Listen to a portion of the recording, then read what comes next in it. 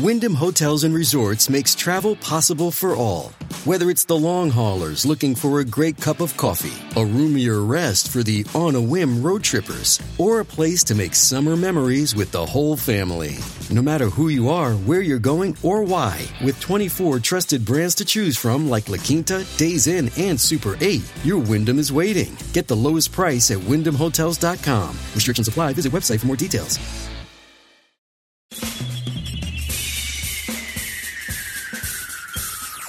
This is The Other Side of Midnight with Frank Morano. They're running a strange program, y'all. Now, here's Frank Morano.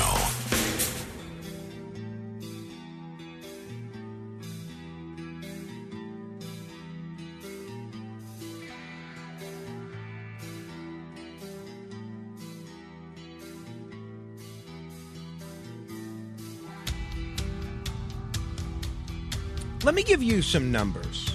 See if you can guess at what they mean. 300. I'm going to give you 4 numbers, okay? So you don't have a lot to remember. 300. 391. 576,498. That's one number. 576,498. And 8,468,000. Those are your 4 numbers. You got them? 300, 391, 576,498 and 8,468,000. Got them? Okay. You know what the first number is? 300? That first number is the number of homicides in Baltimore for the year 2022. That's right. Congratulations, Baltimore. Congratulations, Charm City. You have now recorded your 300th homicide of the year. Took a lot of work to get here. Congratulations to everybody that made this possible. If you're a criminal in Baltimore, if you're a homicidal maniac that is on the streets because of prosecutors like Marilyn Mosby, who herself is under indictment, or because of improper policing that's going on at the municipal level, congratulations. You have managed to hit that 300 homicide number. Now, I'm being somewhat flippant to call attention to what is a real problem. And you just look at some of these murders. It's easy to look at statistics and say, oh, boy, that's bad. But if you look at some of the people involved in these murders, a father-to-be in Baltimore is among the latest homicide victims, as Baltimore has now recorded over 300 murders for the 8th straight year. So what's the number 391? What is that? Very simple. That is the number of murders in New York City so far this year. Now you might say, oh, well, New York City is probably a much more dangerous place than Baltimore is. That is where we come to our third number. 576,498. You know what that is? That is the population of Baltimore. 576,498. I think I have 576,000 people in my building. That's like the population of Staten Island. In a city of 576,000 people for the 8th straight year, there has now been 300 murders. I don't mean to laugh, but you laugh to keep from crying, quite frankly. How does that compare to New York City's population? New York City has a population of 8.4 million. New York has almost 8 million people more than Baltimore and essentially the same amount of murders. So I would love to ask you the question. If you're a Maryland resident or a New Yorker or anybody with an opinion on either of those cities and the crime tactics that are involved there, why? That's always the most important question that I ask anybody. Why? Why is Baltimore, a city that has 576,498 people, why are they essentially almost tied with New York City in terms of their murder rate when New York has 8 million more people? What is New York City doing right? What is Baltimore doing wrong? Or you can answer it as a combination. 800-848-9222. That's 800-848-9222. I suspect, like many things, it's not one answer. It's not one factor. Because, look, I mentioned Marilyn Mosby, the progressive prosecutor in Baltimore, and we have progressive prosecutors in New York. You know, you've got Alvin Bragg in Manhattan. You've got Eric Gonzalez in Brooklyn, even Melinda Katz, who's doing their best to catch up with everybody else in Queens. You have progressive prosecutors all over New York City, and yet we have nowhere near the homicide rate as Baltimore. Some people may say it's gang violence. There's a lot of gangs in Baltimore. That's true. We also have a lot of gangs in New York. Some people may say it's drugs. There's a lot of drugs in Baltimore. That's true. There's a lot of drugs in New York. So why? Why do you think the incredible market disparity, what do you attribute that to? And I don't have an answer. This is genuinely a serious question. John Deedy is a program coordinator for the political science department at the Community College of Baltimore County. And John Deedy spoke to Fox 45 Baltimore about this rather conspicuous milestone. When Mayor Scott ran in 2020, his number one goal was to get it under 300. And it doesn't appear there's light at the end of the tunnel. Maybe this will develop more of a sense of urgency now. I think there can be some hope because there's an expression, a new broom sweeps clean. You know, even criminals know there was an election and Marilyn Mosby isn't going to be around anymore. The jump from 2014 to 2015, a lot of people at the time said, that's an anomaly. That was the Freddie Gray riots and things are going to return to normal. And they never did. They never did. That Freddie Gray effect was real, by the way. Freddie Gray, that's the incident where that gentleman died and the police officers got charged, and there was a feeling among police officers that they might get charged if something bad happens to somebody that they're in the process of arresting or taking into custody. And they call that the Freddie Gray effect because they say it results in less aggressive policing. Heather McDonald wrote a whole book about that. But yeah, Marilyn Mosby is on the way out. So we will see if that means it's just so interesting to me what John Deedy said there, though, that essentially criminals are watching election results and say, oh, okay, we can go out and commit more crimes now. I wonder if that's true. If there is some truth to that. 800-848-9222. Let me tell you what's coming up. Mark Shaw joining me in about 8 minutes. Looking forward to that conversation very much. He is a former criminal defense attorney, a best-selling author. His new book is out today. It's called Fighting for Justice. We're going to follow up on some of the JFK segments that we did last week, but it's going to be going into a lot more than that because in our previous discussions, Mark Shaw has tied the deaths of Robert Kennedy, John F. Kennedy, Marilyn Monroe, and Dorothy Kilgallen. And his new book essentially is about how the push to chronicle those things over the last 4 or 5 years has impacted his life and some of the adventures that he's had as part of this and some of the whistleblowers that have reached out to him. So I'm looking forward to that conversation. But I'd like for you to answer the question. Baltimore has 300 murders. New York has 391. Baltimore has 576,498 people. New York has 8,468,000 people. Why there's such a disparity? What's going on in Baltimore? 800-848-9222.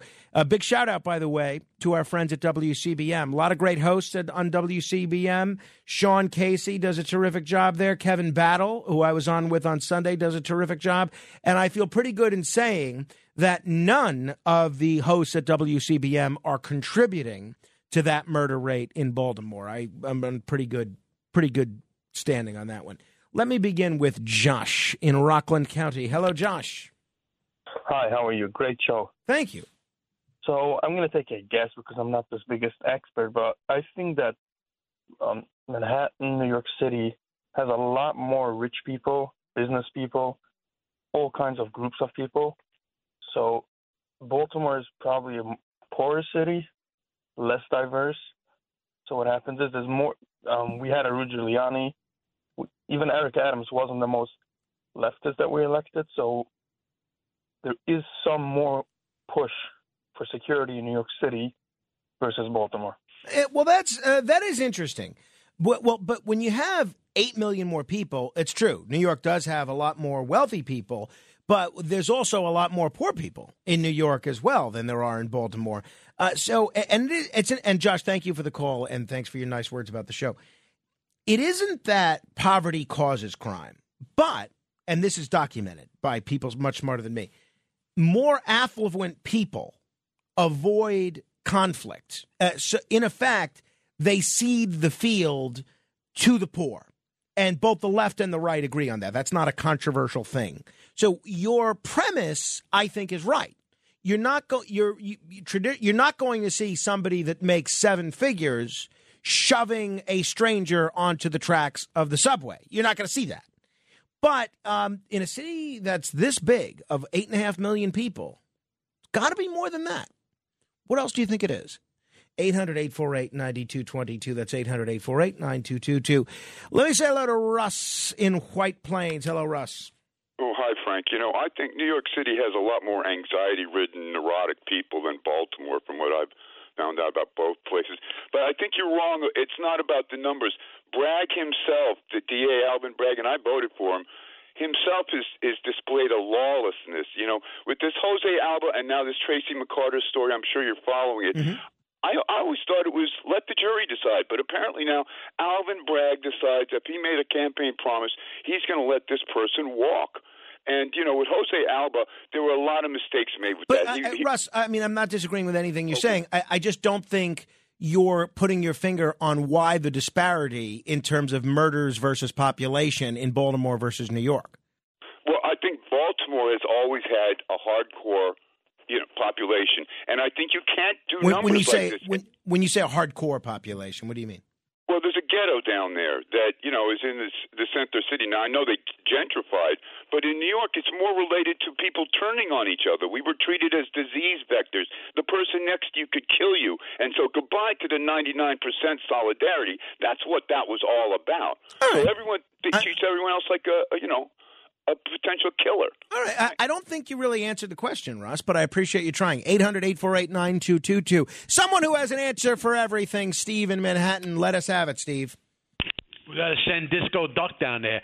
And I want to know how he voted for Bragg if he lives in White Plains. I guess that's how they always win these lefties. First of all, Frank, I always come up with guests before I get to meat and potatoes. Ben Maller from Sports Radio, Fox. Get this guy on as a guest. You'll love him. I'm looking to increase your ratings. Hey, Steve, I'm waiting to get you in studio, man. Yeah, I want to get you in studio. We'll do a one-on-one for an hour. I would love it. And now the audience will go nuts for me an hour. You'd have to clear everything out. That's Commercials, right. That's the right. weather, That's the right. news. I'm prepared to do that. You need me for 4 hours. We'll touch every topic you want. Let's do it. From the Rascals to Kennedy and everything like that. But with Baltimore, first of all, let me set it up with this. A couple of years ago when one of the radical groups was going around and they were lecturing people with bullhorns, there was a woman. She was pretty big with a bullhorn, and she had a lot of women and men from Baltimore out in the street in front of a library, and no matter what this woman said, they all agree with her. They got on the floor, they got on their knees, they bent the To me, it looked like a scene right out of Jonestown, Guyana, circa like October 1978 or November 78. That's what it looked like, the people in the mind control cultural. of that. Are you saying it's cultural? It's cult-like, not cultural. Okay, cult-like. But so why do those cults live in Baltimore and not New York? Well, there's cults all over the place. But the thing is, I want to make the point now. This is the key thing now. I live in New York City my whole life. So basically, I'm surrounded by leftists. There's a lot of people who are conservative, but they're so now outnumbered. They're meaningless when it comes to politics in the city. These people, I'm telling you, the people in New York City, the leftists, want people like Carl Hastie as assembly guy, right? With the no bail laws. Same thing in Baltimore. They vote for people who release the criminals. Why the disparity? Thank you, Steve. Why the disparity? Alan Yonkers, I have Mark Shaw waiting in the wings. Very quickly, what do you think? Yeah, Frank, Baltimore is a very impoverished city. Many of the people who live in Baltimore are on public assistance. This is nothing new. They've been the capital, the city, for some time with the homicide title of the most homicides in the nation. They've been, in competition with Detroit.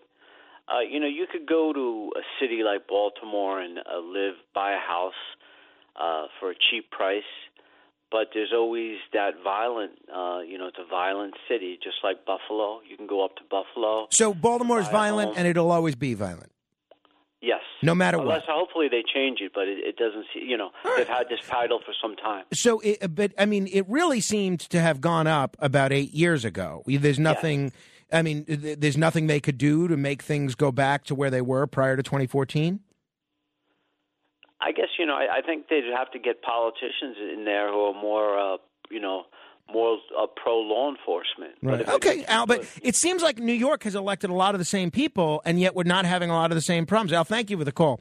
We're going to talk with Mark Shaw in a moment. He's got a brand new book out today, Fighting for Justice. We'll hear all about it straight ahead. The Other Side of Midnight with Frank Morano. It's The Other Side of Midnight with Frank Morano. The Other Side of Midnight presents. This is Frank's Conspiracy Hour.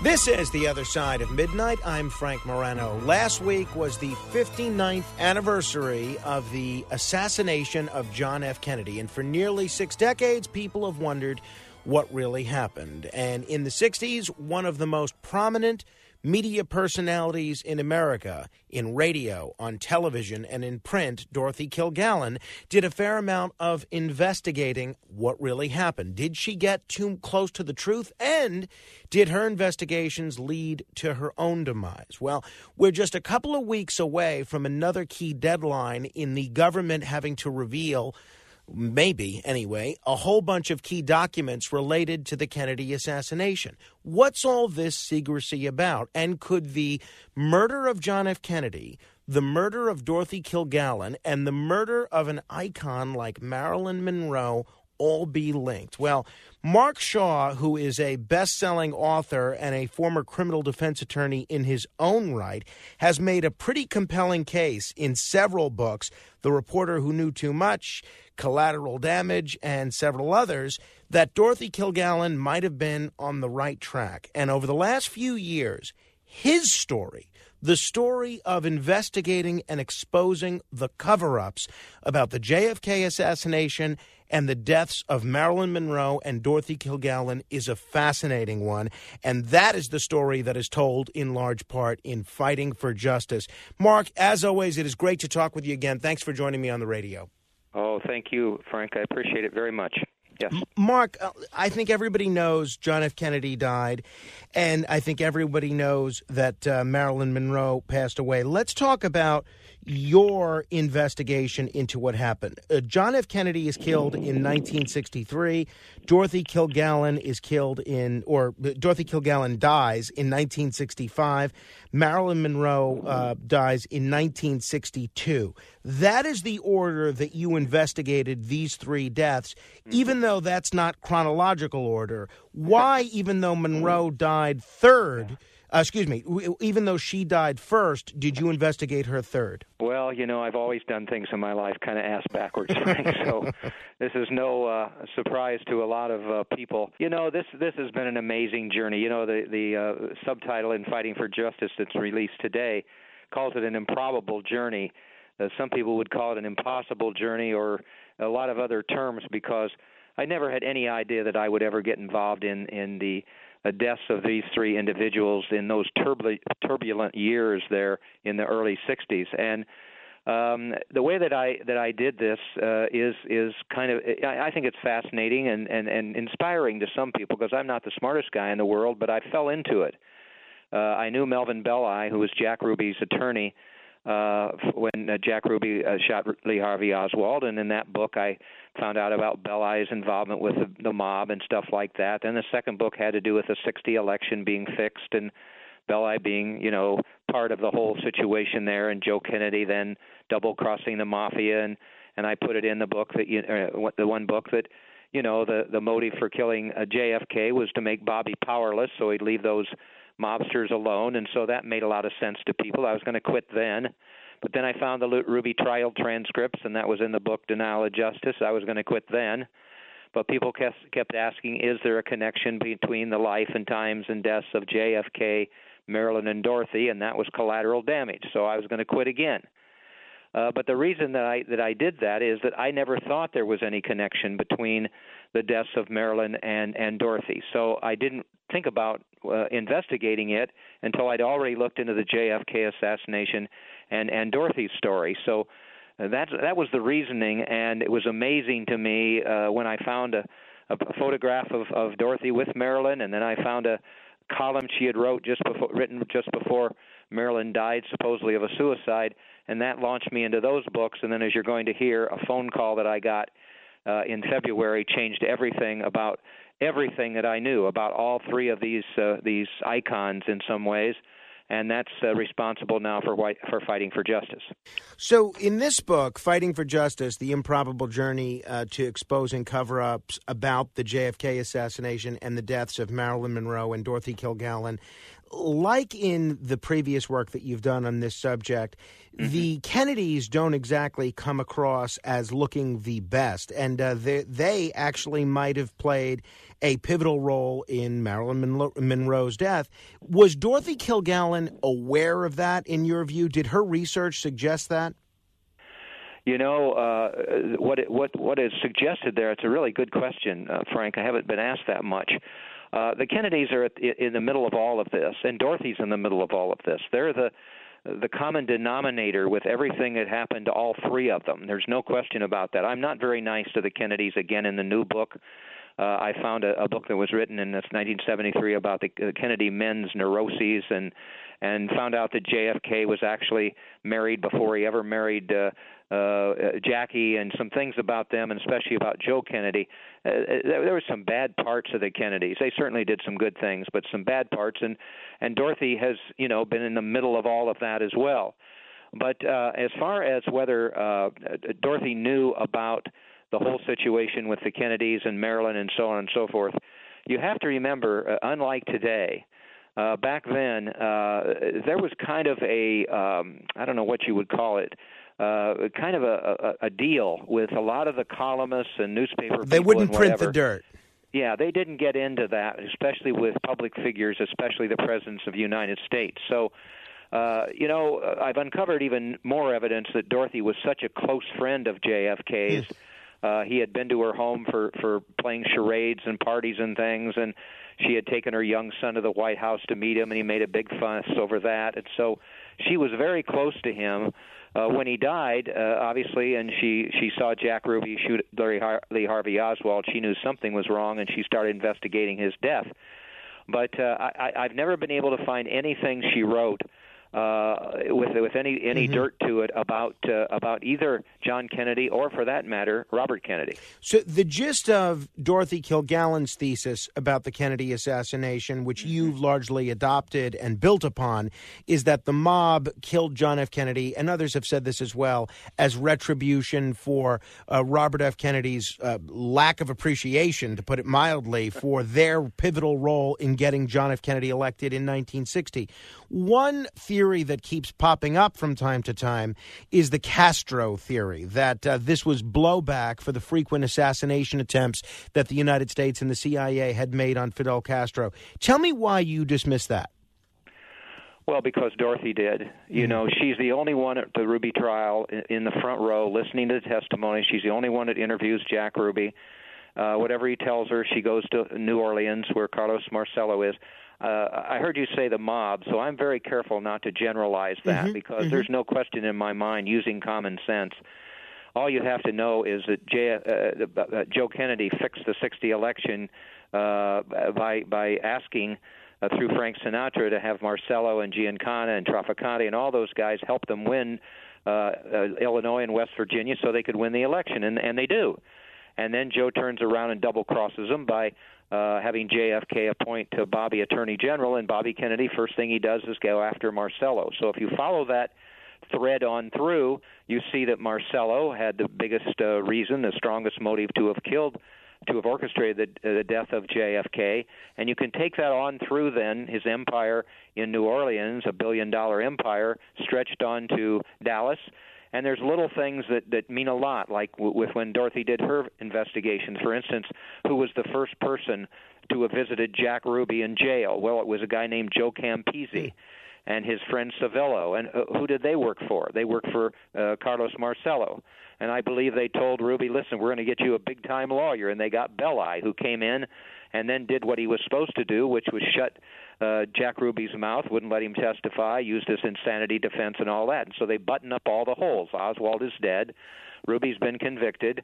And, there's never going to be any other investigation. And that will now tail end into what I found out about the Warren Commission and the corruption there.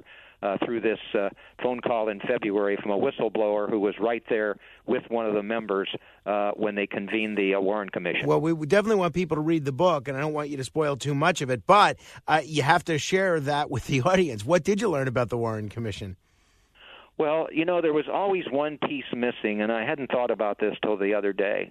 One piece missing in why I was able to show that Dorothy Kilgallen, they had to silence her in 1965. I knew that those enemies, like Marcello or J. Edgar Hoover or whatever, had reason to be scared of Dorothy. She was writing a book for Random House, a tell-all book about the assassination and everything. And I knew that they would be worried about her being at the Ruby trial. She was able then to get Jack Ruby's testimony before the Warren Commission, and that'll connect in with the Warren Commission material as well. So she had all this information. She was putting in a book. I think she was going to expose Marcello and as the one who orchestrated the death of JFK, and Hoover is the one who covered it up. So they're scared to death of her. But here's what happened. In February, a gentleman sent me an email and said he had just watched a presentation of mine at a near Dallas airport, Allen Library, near Dallas in the Allen Library in Allen, Texas. And he watched it, and there's, I think, 7.5 million views of my presentations and interviews up there. He happened to pick that one that had gone viral, and he wrote me and said, Mr. Shaw, I'd like to talk to you because I knew Dorothy Kilgallen. And as you can imagine, Frank, my ears perked up because there aren't that many people around who remember her. So I immediately called this gentleman named Morris Wolf, a very distinguished man, Yale lawyer, worked for Bobby Kennedy when he was in the Attorney General's office. The Kennedy brothers trusted him so much that they used him to exchange messages between the two Kennedy brothers in the Justice Department and the White House because they were worried that J. Edgar Hoover was tapping their phones. So I found him right away to be very credible, and then he told me that he knew Dorothy Kilgallen, but first he said, I have to tell you, Bobby Kennedy then recommended me to one of the Warren Commission members, and I became his legislative assistant. And I was right there, Mr. Shaw, when he went to those hearings. I rode with him in his Saab, small little Saab automobile. He was a big guy. He almost couldn't fit in. We went to those hearings, and, I was able, in fact, to sit in on some of the hearings because actually I had to wait on him and so on and so forth. And then he starts just telling me, I'm writing as fast as I can, Frank, as you can imagine, and he tells me that this commission member, who we'll identify in a little bit, he said they already know, the commission members, about the Jack Ruby connection to organized crime, but they don't want to touch it. It's more than Oswald, but Hoover and Earl Warren, the Chief Justice, keep pushing the Oswald alone conclusion. Our new president, Lyndon Baines Johnson, wants to cover up and move on. They, the commission members, say that the Oswald conclusion is going to be good for God and country, but there is internal corruption, and I don't know why. So, as you can imagine, I wrote that down as quickly as I could. I talked to him a couple more times, and finally I asked the question I wanted to. How did you know Dorothy Kilgallen? He said, well, she was a friend of Senator Cooper's. I used to go to what he called soirees, parties at Senator Cooper's home at 29th and N Street in Georgetown. And Jackie Kennedy and Jack Kennedy would come at times because they were close friends with the Coopers. But I used to sit right at the dinner table, and I picture this in my mind. It's so visual. Sit next to Dorothy Kilgallen. And he said, she was a bright light bulb, and she was an investigative reporter even when she was having dinner trying to get information out of me about the senator. And I said, is that right? And he said, yes. And he said, yes, this just opens up a lot of questions for me, Mr. Wolf. I said, I have to ask you this. You know, Dorothy ended up with the Warren Commission Jack Ruby testimony. And she printed it on the front page of the Journal-American, her newspaper. You know, she was syndicated to 200 newspapers across the country and everything.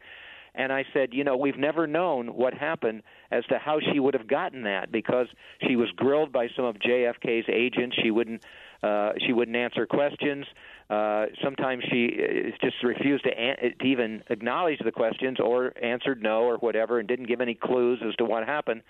And I said, is it possible that Senator Cooper would be the one who would have given her that information, since he was so disgusted with what was going on at the Warren Commission? And the words I'll never forget, he said, it's very likely, because he was a man who had a lot of integrity, just like Dorothy was a woman who had a lot of integrity, and he couldn't put up with misinformation and that kind of thing. And so that just was so startling to me, that I had been able to bring a new piece of the information together. And then as we talked, I got the feeling that also this corruption that went on at the Warren Commission, that Mr. Wolf felt like it was very likely that information had been passed on to Dorothy as well. So now you know, and I did, that she has so much information that is deadly to people like all of the members of the Warren Commission, including Earl Warren and then JFK or LBJ and Hoover, and the Kennedy brothers, who try to block the investigation because LBJ and Hoover stacked the deck with only Oswald alone type believers, and that is proven in the new book, Collateral Damage. So it really, as I say, gave me kind of what I thought was a final piece of the puzzle, because you can take it all the way through from the 60 election, all the way through Marcello, all the way through JFK dying, then to the Warren Commission, and then here's Dorothy in November of 1965 with all of this information and going to write a book about it. And as you can imagine, they couldn't let that happen. And how do we know she was right about all this? They killed her. You said a great deal there, and believe it or not, we're not even scratching the surface of the incredible story that Mark Shaw tells in his book, Fighting for Justice. Not only is it a great examination of at least 3 deaths, because you also deal a little bit with the death of Robert F. Kennedy as well. Mm-hmm. But it's also sort of a great mini memoir covering the last few years of your life and how incredible the result of the reporter who knew too much has been for your life, and how much that you've changed. Yeah. Couple of things, and I could talk with you all day, and I'd love to do something like a podcast with you on a regular basis covering some of these issues. But the other day, on the anniversary of the Kennedy assassination, I played some audio of Gary Hart, who was a senator who was on the congressional committee that investigated the assassinations of John F. Kennedy, Robert F. Kennedy, and Martin Luther King, and he believed that it was a conspiracy. You actually allude to the woman who ended his presidential campaign in your book, Donna Rice. We all remember Donna Rice and the good ship monkey business. What in the world why did Donna Rice pop into your head as you were researching some of this stuff? Well, because I knew her when I've had a lot of careers, as you may know. I was a criminal defense, almost flunked out of Purdue, and then got my degree, almost didn't do too well in law school, but then I was a pretty prominent criminal defense lawyer, and then a network legal analyst for the Tyson case and OJ and Kobe Bryant and all of that. But in the midst of all of that, I started I got my license to practice law out in California, and I became an attorney in Beverly Hills. And one day I got a call because I was kind of known as someone who liked to defend women's rights and so on and so forth, and she said it was Donna Rice. And I said, oh, my gosh. She said, well, yes, I need to talk to you. And we sat at a small cafe there, and she just poured her heart out. Her reputation had been ruined because of the alleged affair with Gary Hart, and so many people hated her because they loved Gary Hart, and they wanted him to become president. I don't want to forget to tell you, you should ask Matt Wining, who works for a mutual friend of ours, John Catsimatidis. I always say his name wrong. Yeah, Catsimatidis. Believe it or not, I know his name better than I know my own. Yeah, there you go. But Matt worked for Gary Hart. And I never knew that. Oh, I didn't know that either, actually. I will ask him and about he that. was actually there on the day that the alleged affair took place in that boat or yacht or whatever it was. So that was fascinating to me. But that kind of fit in with everything because, you just can't imagine how these kind of things come together. People call it crowdsourcing, which means that I throw out my material in my books and presentations and things, and I guarantee you, perhaps from one of your listeners tonight, they'll get in touch with me with a tip or whatever it was, or watch a presentation or something like that. So I would owe it all to those people who have come forward with that, but especially to Dorothy, because when you're not smart enough to do as well as other people can, you want to find somebody who's smarter than you. And Dorothy is the most credible investigator of the JFK assassination in history.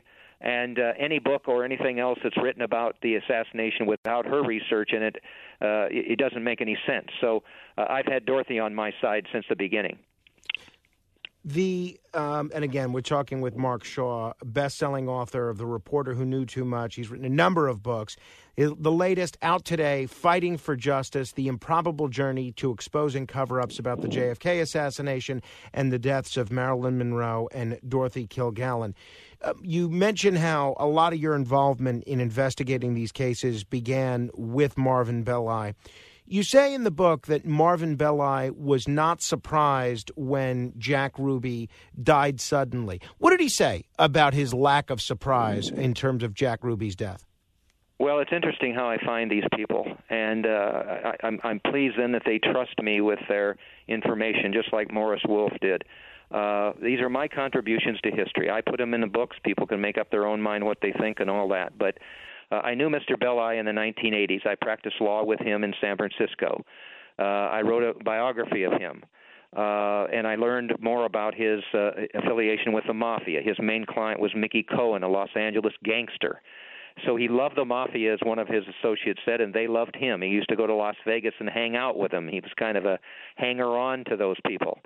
And so I was able to track down one of his best friends. And the best friend told me a couple things, but one of them, which hit me hard because it basically proves that Belli knew about the assassination before it took place, because a waiter walked up to them having a dinner at Fisherman's Wharf in San Francisco and said, "You wait a minute, you guys, you'll never believe it. A guy named Jack Ruby just shot Lee Harvey Oswald." And this man swore that Belli said, "Well, now I'll have to defend Ruby instead of Oswald." Well, the only way that he would be able to say that is if he was kind of on call. And that then stretches on to that Joe Campisi being the first visitor to Jack Ruby in jail. He's Marcello's underling, and so he goes to see Jack Ruby, and what does he say? "I'm going to get you a great lawyer." And that great lawyer was Melvin Belli, who sold him down the river by using this insanity defense and the whole situation there with not letting him testify. Now you take that and you look at one of the other ingredients in what Morris Wolf was told by this Senator John Sherman Cooper of Kentucky. That's his name, and people will learn about him in the book. But in the material that I have, John Sherman Cooper said they know about Oswald and being involved with organized crime, and they don't want to do anything about it. Well, just think, right there is such a clue. They should have done something with that link, because that link with Jack Ruby would have taken them, because of what Dorothy Kilgallen knew and all that, right back to Marcello. You see, Frank, one of the things that drives me crazy about all this is the corruption and everything. Right. But because this Oswald alone theory, this conclusion came out, everything stopped. It shouldn't have. They never investigated Marcello. They never investigated J. Edgar Hoover covering all this up. They got away with all of that, and that's the crime of Senator Cooper and all of those on the commission. Cooper at one point tried to resign. He and another senator wanted dissent in the final report, saying they didn't believe in the silver bullet theory and the Oswald alone situation. They were guaranteed that would be in the final report. It wasn't. So all of this, meshes together. But as one person said to me today, all of this was evil. These men, I have auto tape recordings of LBJ and Hoover setting up the commission members with only ones who they know are going to vote for Oswald alone. And of most interest in there, by the way, there is a situation where they go ahead and they talk about that there's a dirty columnist on the East Coast who might cause them some problems. Well, we know who they were alluding to there. And you have the transcript of those Johnson-Hoover conversations in the book. It's fascinating to read. Again, I could talk with you all day, and hopefully we can continue this conversation soon. Two final areas that I want to ask you about before we run out of time. One has to do with something you cover in the book regarding Dorothy Kilgallen's interest in UFOs. You write that I'm interested in UFOs. We talk about them a lot on this program. Yeah, me too. What exactly was Dorothy's interest, and how did that register on the radar screen of the CIA? Well, they were suspicious of Dorothy all the way back to 1954. I found CIA documents looking into what she'd said on her radio program. Hoover was looking into a science club that she had at P.J. Clark's with a bunch of people. I mean, they were always on top of that. And then, I have this CIA document in the well, it was in Collateral Damage and the other books, but now in this book. And it talks about her interest in UFOs, Marilyn Monroe's interest in UFOs, and Dorothy and JFK's interest in UFOs. Dorothy was interested. She went to a UFO convention in London at one point, and I have that column that she wrote about that as well. In the new book also, I have a photograph. It's a little fuzzy, but it's a photograph of Dorothy in New Mexico at the site where the UFOs have been found and so on and so forth, area, whatever it's called. And also a postcard that she sent to one of her friends confirming that she was there. So for whatever reason, that was something that mystified her. But there's no question that she would have kept kind of looking into all of that and seeing what happened for sure. Finally, you mentioned almost casually something in our early part of our conversation that I think is going to take a lot of our listeners by surprise, the fact that John F. Kennedy had a wife prior to Jackie. Who exactly was that, and when was that marriage? Well, what's interesting here, people are going to say, hey, we've always known the Warren Commission was corruption. Well, that was just speculation. Now we have an eyewitness there, a whistleblower, right there at the time. Well, the whole thing with Jack Ruby's trial, and what went on there, we can speculate. Well, Dorothy was there. I wasn't there. These other so-called experts weren't there, and all of that kind of thing. And so, I like to be able to give the reader as much information as I possibly can so they can make up their own mind as to what happened. And, give me your question again. I want to make sure that I answer it correctly. My question was, who was John F. Kennedy's first wife, and when was he married to this person? Well, in 1947, I don't have the woman's name in front of me here, but it's in the book. He was in Palm Beach, which makes sense. The Kennedys had a big home down there on the ocean. And he met this beautiful, beautiful woman. And they were dating, and he was, being a womanizer, as all the Kennedys were, including their father. He wanted to have some sexual relations with her. But this woman had some morals, and she said, no, I won't do it unless you marry me. And I have the documents to prove it. One's an FBI document, another a local document from down there. They went to the courthouse in Palm Beach, and they got married. And, of course, when Joe Kennedy found out, he went crazy. And Joe Kennedy was better at one thing than anything else he did. He could cover up anything. And so apparently he and cohorts went down to the Palm Beach courthouse and got this document. They got these documents that showed they were married and destroyed them. Well, somehow or another, and I can look here and see if I have the file, just a second, somebody, either got a copy of that or they decided somehow or another that they could put it all together, and they did, and they came up with this woman's name and who she was involved with, and what's really, here it is, her name was Bauvelet, Bauveelt, and in the document it says, copies of the materials are attached here too, and it will be noted that in the left-hand column of page 884, there is listed a member of the family, 11th generation, Dury Kerr Malcolm, pointed out that the statement is contained certain that the third husband of Dury was John F. Kennedy, son of Joseph Kennedy, the one-time ambassador to England. So That it was is documented, wild. and he was never divorced. And so when he married Jackie, basically he was a bigamist, which made the children illegitimate. And it's just, in some ways, it's indicative of the way the Kennedys lived. You know, in the Kennedy neurosis, they talk about how they treated the women in that family. We know about with Jackie, but Rose, the mother, and every one of the Kennedy women, how terrible they were treated and exposed to them bringing girlfriends or mistresses or whatever to the home and things like that. So it's more than just the fact that he was a bigamist and all of that. It's the moral value that was lacking in the whole Kennedy men family. It's a fascinating story. Mark Shaw, it is always a treat to talk with you. I'll look forward to our next conversation very much.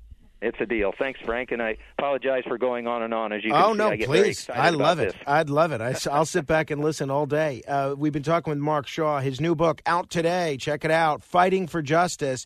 It's available wherever books are available. The Improbable Journey to Exposing Cover-Ups about the John F. Kennedy assassination and the deaths of Marilyn Monroe and Dorothy Kilgallen. And believe it or not, I know we covered a lot of ground just now. We did not even scratch the surface. There's a lot of great stuff in this book that you have to check out. If you want to comment on any portion of our conversation, you're welcome to give me a call, 1-800-848-9222. That's 1-800-848-9222. Straight ahead. The Other Side of Midnight. It's The Other Side of Midnight with Frank Morano.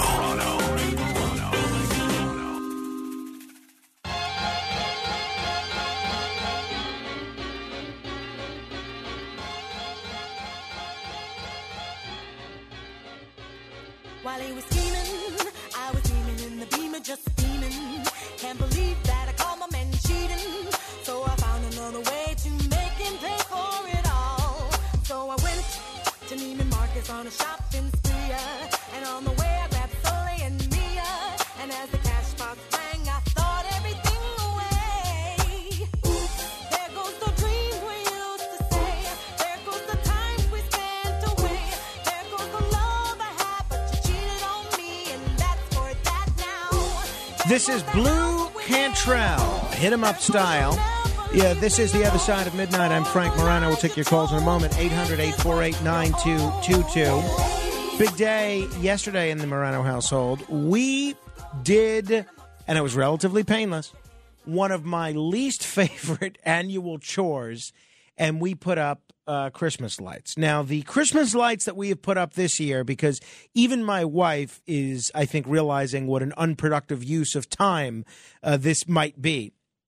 The Christmas lights we put up this year, we got some garland that we sort of draped around our front porch, and the garland is lit. And we also, and this was my suggestion, we emulated some of our neighbors on this, and we got these projection lights where you just stick a stake in the ground and it projects lights onto the house. I love these because they require minimal work. Now, they don't look as nice and as elaborate as the old-style Christmas lights, but what a relief that my wife went along with this year.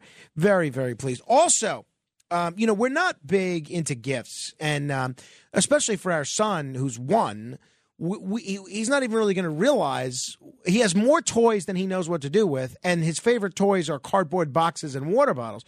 So we essentially agreed long ago that we were not going to make gift giving a big thing for him on Christmas. So I don't know that we're going to get him anything, and maybe our relatives will. And Rachel said to me the other day, can we promise one another that we're not going to get each other a Christmas gift this year? So, and that is a promise that I have violated in the past, because I've seen things that I think she really will like, and I've gotten them. But this year, honestly, because of childcare expenses and everything else, we're so broke that this is a promise that I am going to have no problem keeping. So as it stands now, the only people I think I need to get gifts for are my mom and my father and stepmother. I don't know that anybody else is on my essential gift list. Now, you have to give a cash gift to the sanitation folks, the newspaper delivery people. a couple of people. But this is the shortest list of folks I've ever had to get gifts for. My siblings and I all have a gift of nothing pact where we're not getting one another anything. So I'm very excited about this. Oh, and at my wife's family, there's a Secret Santa style thing, but we celebrate it during Hanukkah, so we call it a Mystery Moses. So I have one person in that, and that's no big deal. And I think at Christmas Eve, there's a big Christmas Eve party at my dad's. We do what they call a white elephant, where you bring a random gift, and that gift can be traded or something along those lines. But that's fine. The stress of gift giving and putting up lights around Christmas, to me, it's stress that I don't need, quite frankly. It's stress that I don't have time for, number two. And it is something that I think really kind of takes away from the spirit of the holiday, which is supposed to be about spirituality and Christianity and religion. And even if you're not religious, spending time with family and friends. So far, my Christmas season is off to a swimming start because of those two decisions. 800-848-9222. That's 1-800-848-9222. Let me say hello to Anna in Washington Heights. Hello, Anna. Hi, Frank. I just have a tidbit of information relating to the JFK murder and the mafia in New Orleans.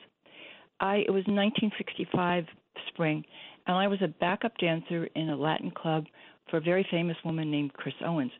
It was owned by her then husband, who since died, named Saul Owens, and he was, I'm pretty sure, mafia connected. One night, young woman came in. She couldn't have been dancing because she wouldn't have had time to learn the routine. But she came in, and she was there for work. At the end of the night, we found her in the ladies' room, all hunched up and crying. And we asked her what was the matter. I mean, she was hysterical. And she had worked in Jack Ruby's club in Fort Worth. And she said she was running. She said, "They're killing everybody. I'm so scared." And I never saw her again. I assumed she left town. And just recently, I thought, I don't know why I thought she left town. Maybe she never left, because she was terrified. So that's just this little odd tidbit. Interesting. Well, and thank you for the call, and I appreciate you sharing that. You remember the clip that I played last week of my interview with Gary Hart? He talked about all these people that had a relationship with these assassins, not just John F. Kennedy, but Robert F. Kennedy and Martin Luther King, that ended up dead themselves, which I thought was astounding. And it's an aspect of this that I think very few people have talked about. 800-848-9222. We'll take your calls in a minute. Until then, help control the pet population. Get your dog or cat spayed or neutered.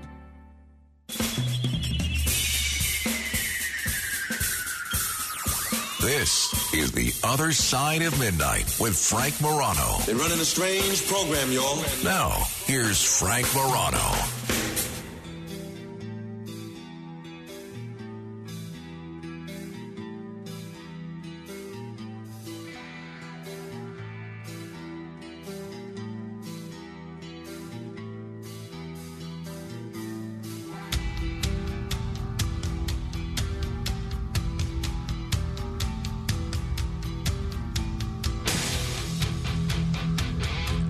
So I've never used a dating app in my life. I've never used a dating app or a dating website, which was sort of the predecessor to a dating app. These days, if you're out in the dating community, it's not just for young people either. I think a lot of older folks, this is how they meet people these days. It's almost become more unusual to not meet someone online or through a dating app. I hope she doesn't mind me mentioning this, but my mother and her longtime companion, her domestic partner who she lives with, they met on a dating app. I believe that I don't want to speak for Alex Barnard. He can come in and speak for himself if he wants. He certainly has shown no hesitancy in doing that. But I believe he and his girlfriend met through a dating app. What's your story, Matt Blaze? You meet your girlfriend through a dating app? You're so antisocial and don't go to anything that I'm imagining there's a pretty good chance that occurred. No, it did not. No, so you met her somewhere in person? Yes. How did you meet? It was at a mutual friend's party. Okay, I'm shocked that you were at a party. That's the most shocking part of it. That was a long time ago. Things have changed in the last. I guess so. 15 years. You are a psychologist's dream, my friend. And Kenneth, what's your story? Are you a dating app guy, or have you tried dating apps? I have used them, but you have a special one for models or something? No. Mainly on those, I've found like it's more so for like casual hookups rather than like actually dating the person. Okay, like Tinder and things of that nature, Tinder and right? Bumble mainly. Gotcha. Okay. Yeah. Well, but anyway, I think you would all agree that it's become a standard thing in this. This is how you meet people now. And I've never done this, so I don't have a lot of experience with this. But I stumbled upon I read an article, I think it was in the New York Post, about a dating app that I think is really neat and pretty creative. And maybe it's one of these things that's a startup that it sounds cool, it's kind of a novelty, and it won't be if you actually try to use it. Maybe the implementation is clunky, or maybe it's the kind of thing that it sounds cooler than it actually is. But what I've always said is I've noticed this de-evolution of standard courtship over the years. We're now in an era where if you see a prospective romantic partner at a bar, woman, man, heterosexual, homosexual, whatever, if you go up to that person and start a conversation cold and say something like, may I buy you a drink, you're now considered the weirdo. Bars, to the extent that they serve any function in the courtship process, bars really exists as safe, designated meetup locations that you've prearranged to meet someone on, that you have been having at least a conversation with on one of these apps. So I really got a kick out of this one app that I learned about the other day. I think it's relatively new. I think it's a couple of months old. It's called It's On Meet. Have you heard of this? It's an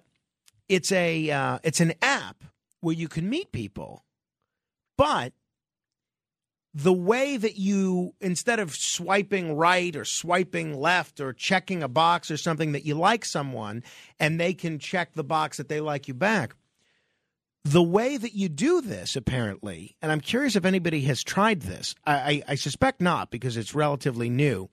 But the way that you do this is, and it's free in the App Store, they're not an advertiser, I'm not promoting them, is you buy them a drink. You connect with a person by buying them a drink first on the app. I think that's really neat. If they accept it, a chat window will be unlocked. If they don't accept the drink, the money comes back to you.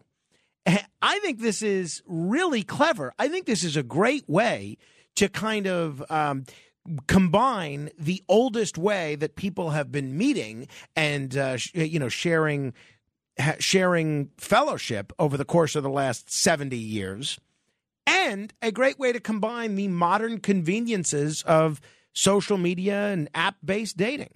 Here's what the website says. It's called, and the website's itsonmeet.com, MEET. Get it? It's a pun. It's on me. And it's on Meet. It's on meet.com. Buying someone a drink, this is what it says in terms of why we made this. Buying someone a drink is the oldest, most effective way to say, I admire your work, like you, or are interested in meeting you. It's on Meet is a social app that helps you unlock who you want to meet by accepting a drink or not. So you find the person you'd like to connect with. You buy them a drink and send them a nice intro message. If they accept the drink, you can talk to them. They can redeem their drink, and it's not just booze. They can redeem their drink on Starbucks or DoorDash. And if they don't like you, they don't want to deal with you, the money comes back to you through, I guess, PayPal or something along those lines. I think this is really neat. I'm curious, one, if anyone has tried this, and two, if you would try something like this. Because again, I'm not a dating app guy, so I can't see myself, even if I were single, using a dating app. But if they said, you absolutely must try a dating app, I would try this one. Curious what your thoughts are on this. 800-848-9222. I think it's creative. This is terrible. You don't like it? This is the dumbest idea ever. What? I concur. Because what's going to keep somebody from just taking the drink and never talking to you? Well, I mean, look, that is the oldest trick in the book, right? That's why when I was young and trying to meet women at bars, I wouldn't, and I learned this from my friend, the great Vic Christopher, who to this day is the greatest ladies' man I have ever encountered. Wilt Chamberlain used to take meetings with Vic Christopher to take notes from Vic on how to score with women. And Vic told me, and I was very young at the time. He was 26, I was 17. So there was a big disparity in our ages. Vic told me, the one thing you can never do at a bar is buy a woman a drink. Because then if they're nice to you, you're not going to know if they're nice to you because they're buying a drink, you've bought them a drink, or if they really like you. And I've tried to follow that advice, not always successfully. But it's the same thing if you buy a girl a drink at a bar. They can take the drink and drink it and not want to go out with you or not want to talk with you. So how is that any different? Well, that's exactly what's going to happen is they're going to sign up with no intention. It could be a married woman, no intention of ever going on a date, getting tons of drinks, and will never probably have to pay for a Starbucks ever again in her entire life as long as she's on this dating app, because she will never, ever talk to anyone or meet anyone. Well, I imagine that there'll be some way to rate people that do that. If you're constantly accepting drinks and then you're giving these guys the cold shoulder and the chat window opens, you'll be able to chat with them. I like this. I think this is very creative. I don't think it's going to work. And you're against this also, Kenneth? Yeah, I've seen this all too often. You buy the girl the drink and they either go to the next guy to scheme the same way. That's true. They do that. Or they just don't talk to you after that. So I think it's true. dumb. They do that. Yeah, I knew girls in college that would say, I'm going to the bar with no money because I will not pay for a drink all night. Well, that's true. Because guys would just give them drinks all night. 100%. It's funny. I remember when I was single and my brothers were very young. There's a substantial age gap between us. And we were at my dad's and we were having dinner. And I don't know if my sister was there. She might not have been. She might have been away at school or something. And I don't remember. This is many years ago. And and Nick was complaining, my brother Nick, essentially about this same kind of behavior. And Nick is, I think, a little more frugal, at least back then, than I was and am. And he makes a point about how women should buy more drinks or something along those lines. And his mother, my stepmother, says, no, that's not true. Women buy drinks all the time. And the one thing that all three of us, Nick, Alex, and I agreed on, was that we have never seen this. We have never seen single young women go to a bar and pay for any drinks. Because if the guys at the bar that are trying to meet them aren't buying their drinks, then the bartender's buying their drinks. I still like the app. I think it's creative. I think it's fun, and I would go on this app if I ever had to go on an app. Curious what you guys think. There's 1, 2, 3, 4 open lines, 800-848-9222. Let me tell you what's coming up. It's going to be very controversial. But you know what? I love controversy. I was reading an email from Lionel, not sent directly to me, but sent to his whole email list, and he lists just like 200 random thoughts that he has. And he says something to the effect of, talk radio used to be fun when you would listen to a host and you would be terrified or just really anticipating what they would say, that they could be 2 minutes away from costing the station their license or getting fired. Now, these days, so much of talk radio seems so safe, so predictable. And that's my big complaint with the medium of talk radio today, is I think if you want to hear unpredictable content, you have to go elsewhere. Not on this show. Not on this show, because I like to live dangerously. And we're going to have General Thomas McInerney on.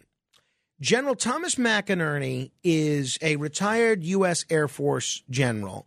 He used to basically run the Air Force. He served in top positions for the president, for the Secretary of Defense, and he's going to join us. We're going to talk about national security. We're going to talk about the elections. We're going to talk about a whole bunch of things, as much as we can fit in. He's got a new book out, which I've read. I'm going to challenge him on some of the points that he's raised in this. He's a controversial guy. No telling what he'll say. And I'm looking forward to talking with him, as I would anybody that's controversial. Bill de Blasio, there's a seat for you. By the way, Bill de Blasio did not live up to his word about coming on this show. I want to make that clear. Andrew Cuomo, there's a seat for you. Donald Trump, seat for you. I even, the first day of that that kerfuffle with the Kanye West dinner, who I would invite on this show, Nick Fuentes. I reached out to him. No response. But I figured if the whole world's going to be commenting and calling him a white supremacist, we should at least find out if that's true or not. 800-848-9222. So we're going to get to General McInerney in a minute. Roger is in Westchester. Hello, Roger. Hi, Frank. I just had a quick question about the last interview. He's very good, I must say. Thank you. Yes, one thing. He mentioned about the Warren Commission. One of the members on the Warren Commission was a senator by the name of Hal Boggs. This coincidentally Cokie Roberts' father. Oh, I didn't realize that. I knew who Hal Boggs was. I didn't know that was Cokie Roberts' father. Yes. A plane goes down in Alaska, never found again. I think he said, Mr. Shaw said last week, ironically, the person who drove him to the airport was an intern by the name of Bill Clinton. I don't know if you remember that. Yeah, I don't remember that. I remember, obviously, the story of his disappearance. I don't remember the Bill Clinton connection. Yeah, I think he said it on your last show. I'm just curious to know if he thought there was anything sinister about this plane going down. Yeah, it's a great question. I will look into that further. But, I am going to have Mark back because I actually had pages of questions that I didn't get to. And we've been talking actually about doing a regular podcast together where we explore some of these issues. But I am doing a little research now. In 1997, President Clinton appointed Lindy Boggs, the U.S. ambassador to the Vatican. That was Congressman Boggs' wife, and right. she stayed there until 2001. So I don't know. Maybe there's something to what you're saying. I will look into it, Roger. Thank you. 800-848-9222. Gary is in Inwood. Hello, Gary. Good morning, Frank. A situation where one of my friends took me to a bar in Manhattan, and my wife was there, who I didn't know at the time. He knew her. He introduced me to her. I bought her a drink. We had a conversation, spent hours together, took her home, and we've been together ever since. Wonderful. See, it works out sometimes. Yes, it does. I love to hear that, Gary. Good for you. How long are you married? 43 years. Wonderful. That's great. Congratulations. I'm glad you told that story. Thank you, Gary. I appreciate that. See, sometimes buying a drink works. The Vic Christopher method is not always. That's not the same thing. Why not? Because he was introduced by a friend to her. He wasn't like he went up to some strange girl. It's someone he met. But she knew his friend already. So it wasn't matter. A total stranger. Look, I don't get dating apps for exactly the reason that you're talking about. I don't get how you can do this on a regular basis. Hey, I'll tell you one bar I have been to, and that is really one of the last old school New York dive bars, and I went there and consumed copious amounts of bourbon with our own Alex Barnard one morning, and this is what I love about it, and it's on the west side of Manhattan. It is owned by Xavier in Manhattan. Xavier, give me your perspective as a bar owner. Frank, first of all, been a while. As a bar owner, you buy a girl a drink, all you got to do is look at them, buy them a drink. That breaks the ice all the time. I'm doing this 40 years. I have kids whose parents met in my bar who are getting married. I have kids who have grandchildren. I love hearing that. That's great. So what about this as an app? You've recognized that people are now using a lot of these dating apps. What about this app where you buy someone a drink? Frank, I just find this hilarious. Well, I don't get it. I'm 67 years old. I've been doing this for 41 years. Women and men meet in bars. Drinks fly left and right. You know what the best part is now? The women are buying the dudes' drinks. Yeah, not any women I ever met, that's for sure. I think you can count on one hand in the decades that I've been going to bars, the number of times a woman's bought me a drink. I mean, maybe as somebody that I've been friends with for years. And Xavier, your place is Billy Marks West, right, on 9th? 29th and 9th. Yes, sir. Yes. People should check it out. It's a great place. One of my favorites. Thank you, Xavier. Those of you that are holding, we'll get to you. Whether you're talking JFK, whether you're talking Christmas, whether you're talking girls buying drinks, whether you're talking It's On Meet app, which I love this, or anything else, we'll get to you. But General Thomas McInerney is waiting in the wings straight ahead. The Other Side of Midnight with Frank Morano. Hey, it's Kaylee Cuoco for Priceline. Ready to go to your happy place for a happy price? Well, why didn't you say so? Just download the Priceline app right now and save up to 60% on hotels. So whether it's Cousin Kevin's Kazoo Concert in Kansas City, go Kevin, or Becky's Bachelorette Bash in Bermuda, you never have to miss a trip ever again. So download the Priceline app today. Your savings are waiting. Go to your happy place for a happy price. Go to your happy price, Priceline. It's The Other Side of Midnight with Frank Morano.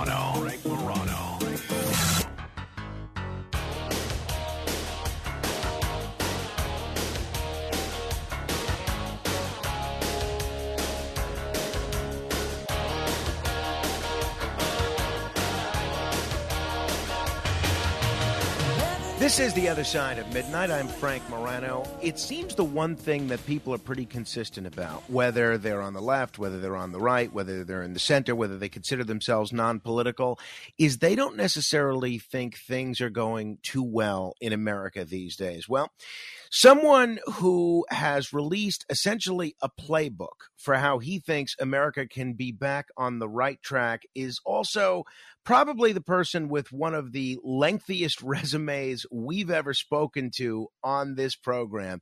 He is a decorated military officer, having served as a lieutenant general. He is someone who has been a senior advisor to the Secretary of Defense. He was the director of the Defense Performance Review, vice chief of staff, of the Air Force, and someone that has been very, very active in the public sector as well as the private sector. Now he's the author of the new book, America's Endgame for the 21st Century, a blueprint for saving our country. It gives me a great deal of pleasure to welcome General Thomas McInerney. General, thanks so much for joining me on the radio. Thank you very much for having me, Frank. It's a great honor.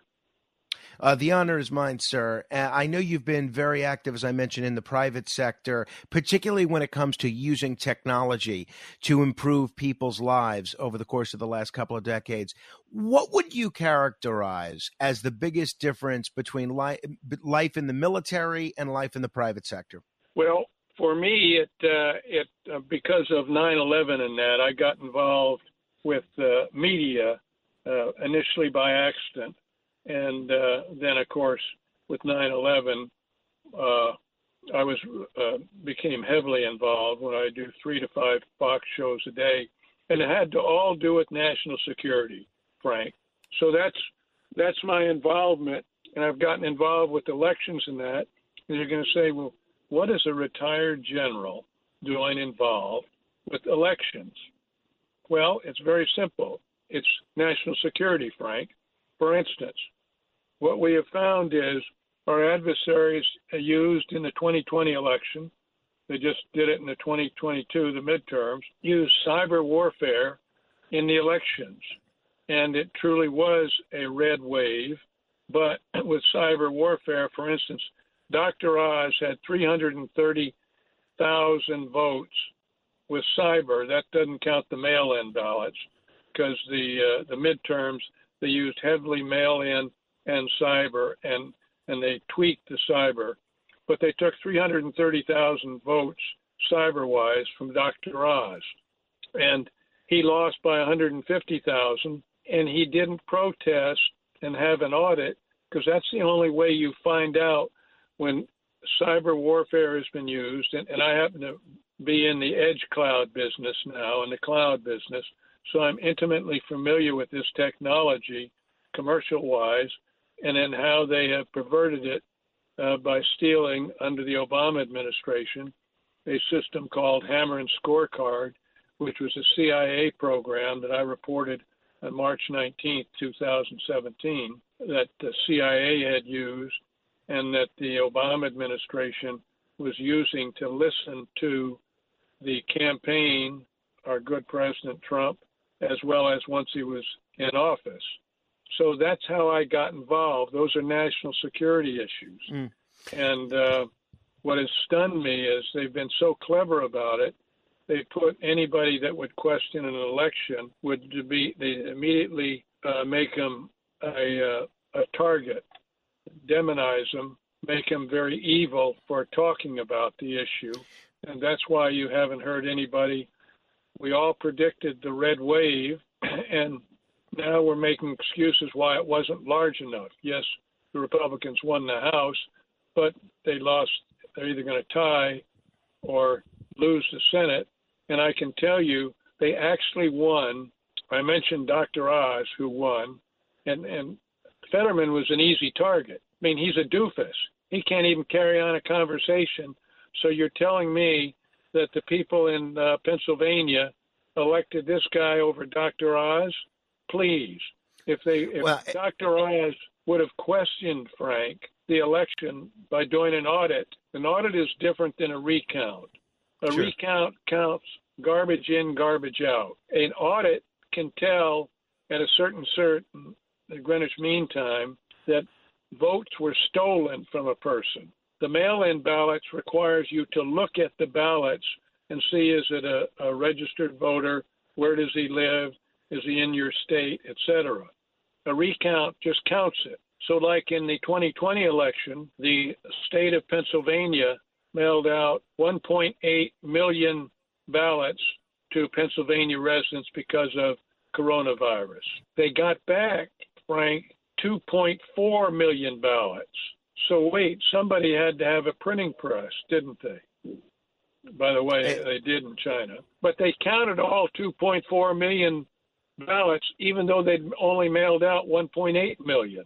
So you see the challenge we're having, where the Obama administration, in concert with others, the CCP, the Chinese Communist Party, has started to, as I think it was Joseph Stalin said, it's not who votes, it's who counts the votes. They're in that game plan now. And that's why everybody is making excuses why the Republicans didn't win more. Well, they didn't vote early enough, and the lines like out in Arizona were so long that Carrie Lake, she is protesting, as she rightly should, because she had massive mail-in ballots, plus Carrie had 28,000 votes stolen with her using cyber. Now, she is behind by 17,000 right now, even with the tidal wave of mail-in. But if I could get the source that gave me that, I think he doesn't realize it, but his lawyers, to protect him from the State Secret Act, I think are being played for, and I haven't said this on radio or anything before, Frank.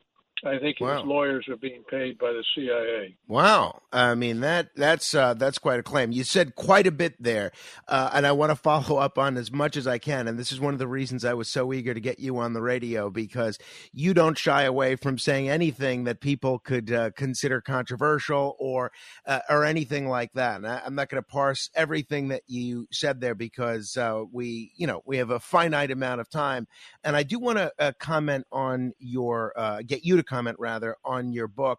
Tell me what made you come out with this book? What made you write this book, America's Endgame for the 21st Century? What are you hoping to accomplish with it? Well, I'm hoping to lay in the seeds of why we have changed in America, why our belief in God, why these basics, our history. All these things are extremely important. They want to change names of the military bases that were named after Confederate generals. But people don't realize most of those bases were formed as we went into World War II and we opened up these bases. But the fact was, we still in those days, after the Civil War, had to bring America back together again. And the leaders who did that, Grant and others, wanted to get the South back in and away from that Civil War that we had. There was still, even when I was born, and the start of just before World War II, even then there was differential between the South and the North. There is today. Everybody knows that. The leadership, and this is what I was taught at West Point, named them after Confederate generals to make the South part of the Union again. And it didn't do with that they created the Civil War in defense of slavery. It was to bring the nation back together again. Now you've got people, even after the incredible job that Abraham Lincoln did in the Civil War to keep the Union together, they're pulling statues down on Lincoln. It just doesn't follow the coherence of how you keep a nation together, Frank. And so that's how I got involved in all this and wrote that book with my good friend, Major General Paul Vallely. We'd written a book right after 9/11, or a year or so after, called Endgame, the Blueprint for Victory in the War on Global Terrorism, and how it was with the radical Islamic group, and we had to understand that. If you don't understand the ideology you're fighting, how do you know why you're fighting? So this is a sequel to that, because, look, if people think that Afghanistan wasn't a deliberate surrender, if they think it was a redeployment, they don't understand it. If they don't think the open borders, where we have had 5 million people, illegals, come across the border, isn't deliberately done to change America, they don't get it. If they don't think that we have the 8%, it's probably really more like 10 to 15% inflation that we have, isn't being done deliberately, then they don't understand. If they don't understand critical race theory being taught in kindergarten and grade school and up through high school, as well as in college, that says your skin color has something to do with your morals and with your knowledge. Look, I was a fighter pilot my whole life in the Air Force, although I had a brief period that I started out in the Army in the 82nd Airborne Division. But my point is, I was flying mostly single-seat fighters, Frank, and I remember as a brigadier general launching almost 60 F-15s, single-seat fighters at Okinawa prior to leaving to show our troops how to handle mass. And every one of those guys in those airplanes, I didn't care what his skin color was, who his mommy and daddy was, where he went to school. I cared about his performance. That's what I cared about. Martin Luther King. It's the merit of the individual, not his skin color. And so now we have this administration talking about critical race theory and why your skin color is so important. It has nothing to do with the military. So that's why we wrote, that's a long answer to your good question of why we wrote this book. If people are just tuning in, we're talking with retired Air Force General Thomas McInerney. He's the co-author of the book, America's Endgame for the 21st Century. General, let me take advantage of your national security expertise since you're here. I think everybody is paying attention to this situation in Ukraine and wondering what the potential implications are for the United States. Give me your thoughts on how you see the situation as it stands now and what you think the United States' role should be going forward. That's an excellent question, Frank. And a lot of people are mixing, because they're kind of apples and oranges. Mm-hmm. Before the Russian invasion, there was a great deal of corruption going on. We know from Hunter Biden and Joe Biden himself, a great deal of corruption going on with our money that we were putting into the Ukraine. And Joe Biden, in his own question, said if you don't change this prosecutor that was investigating this company that his son was a board member, you're not going to get the $1 billion that we are going to give you. And lo and behold, 5 or 6 hours later, they fired him. The Ukraine, I'm pointing out, was corrupt then. But when Zelensky resisted, and I was asked when it started how long I thought they'd last, I said about 2 weeks. What we have seen is a new man in Zelensky. And he motivated the Ukrainian people. I think we've all seen the devastation. And look, I can tell you, I've seen devastation like that personally. When I was a boy, my father was a colonel. We went to Germany right after World War II. I was in junior high school. And Frank, when we landed, we went by ship. And we took a train we were down near Stuttgart because my father ran the Mercedes-Benz factories as well as the BMW factories, and they were using those before the Marshall Plan to rebuild U.S. vehicles that were damaged there in World War II, and they'd come out looking brand new. My father was an ordnance colonel. But I went into Frankfurt. We were on the train going down to a town near Stuttgart called Esslingen, and we got off the train at Frankfurt just to look around, And I went out of the Bahnhof. That's a train station. It didn't have a roof. I looked out around the city. Frank, it was flat, okay? This is very early 1949. The war had been over, maybe 3 years. No Marshall Plan yet. We got in the train. We went down to Stuttgart because we had to take a car over to Esslingen where we lived because it hadn't been bombed. Got out of the Bahnhof, no roof on it. I looked around. Stuttgart was flat. We drove out, had a car for us.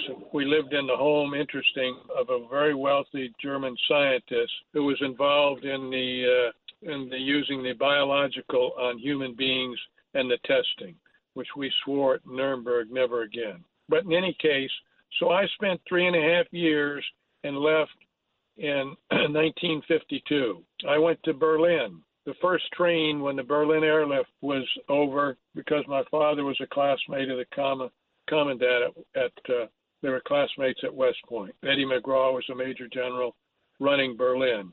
So my dad was a troop commander. We went in the first train into Berlin. Flat. München. Flat. We went to Dachau. There wasn't any symbols or any tours at Dachau because it was right after the war, still an army of occupation. But I saw Dachau when it was in its rawness. The corpses were all gone, but the furnaces were not, etc. The barracks where they lived. Now, I gave you that long dissertation because we have moved into an area that people must understand, Frank, that COVID-19 was not a pandemic. It was a deliberate biological attack, partially funded by Dr. Fauci with gain of function and the CDC. And it was deliberately unleashed on the world in 2019, November, December timeframe, but hit us early in the Chinese New Year, in which the Chinese flooded people around the world, and it became, quote, a pandemic. And I don't need to remind our listeners the life, the lockdowns, etc. But that was deliberately done. Now, I didn't know it at the time because in November I was working the election. But what I found out shortly thereafter, in 2005, the Chinese Communist Party promulgated a new strategy for global domination. And that strategy in 2005 to do it without using kinetic warfare.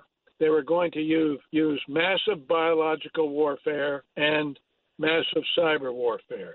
So what hit us in 2020? COVID-19, which CDC and Dr. Fauci, who helped fund it with the Wuhan lab, they said it came from an open market. And just the other day, he wasn't sure that it wasn't the Wuhan Virology Lab number 4. He was intimating still, this is Dr. Fauci, that it could have come from the wet market, the bat market. That's baloney. It was deliberate. We got hit with a deliberate biological attack, and then we got hit with cyber warfare. 2020, the 6 battleground states. That's Arizona. That's Nevada. That's Wisconsin. That's Michigan. That's Pennsylvania, and that's Georgia. General, just go ahead. Yes. Let me just say they're still doing that. And that's why it's so important that Hunter Biden and Joe Biden's involvement with China and the Ukraine. You asked me about the Ukraine. I gave you a long answer. But they are fighting for their freedom. They clearly had problems before, Frank, and I'll not deny it. But some people, and I'm a great fan of Tucker Carlson doesn't get the difference what Zelensky is as a wartime leader versus what he was as a peacetime leader and the corruption and what they have been able to do going on 9 months now. And I think it's very important that people understand. But getting back to what I said, the Chinese Communist Party wants global domination, and they're going to do it without using kinetic warfare. And that's why that we've got to be very careful what they do with Taiwan. Taiwan is far more difficult than the Ukraine. I guarantee you that. And it's important that we back the Ukrainians is the bottom line, I believe, because they're fighting for their freedom. And those 14 or 18 million Ukrainians, God bless them, they've done a hell of a job. So it sounds like this might be the one area where you may agree a little bit more with the Biden administration's approach to foreign policy than what President Trump is saying. Essentially, President Biden pushed through a very generous aid package. We just gave the Ukrainians another $400 million last week in military aid and direct financial assistance, even though there's a lot of questions about accountability and where that money is going. President Trump made a point of mentioning in his campaign kickoff announcement the importance of avoiding nuclear war and seeking a diplomatic solution to the conflict with Russia and Ukraine. This might be the one area where you might be more Biden inclined than Trump. Is that fair? No, I'm with Trump on trying to negotiate a peace. We do not need this to escalate, Frank. We definitely do not. So I want both, but I do not want the Ukrainians to just give up. They're fighting for freedom. God bless them. You've been very generous with your time. Couple of quick questions, and then I promise, I know it's an odd hour, I'll let you go. But just to combine two of the issues that we've spoken about, the national security implications of the Russia situation and the 2020 election and a lot of the questions that people have about what transpired. You had said in an interview with Mike Lindell prior to the Russian invasion of Ukraine that the coverage of the Russian troop movements was at least in part designed to take the focus off the 2020 election. Given what we've seen from Russia since then and the invasion of Ukraine, through the prism of hindsight, do you think that maybe you were wrong about that one? No, I think I'm right about it. How much do you hear anybody talking about the 2020 election or even the 2022 election and the corruption on that? But each evening on the evening news, we get a strong discussion on Ukraine, and we see the carnage, the deliberate attack on apartments and people. Frank, this is tragic. This should never happen today, where we're deliberately attacking homes and apartments like that. The world should be against Russia for doing it, and I believe the Russian people will rise up against them too. In terms of the one of the things that you spell out in your book, each chapter you outline a challenge that America is facing or something that's wrong with America today, and then you offer a playbook for how individuals can turn things around. And one of the things that you emphasize in the book, America's Endgame for the 21st Century, is respect for law enforcement and not disrespecting police officers and things of that nature.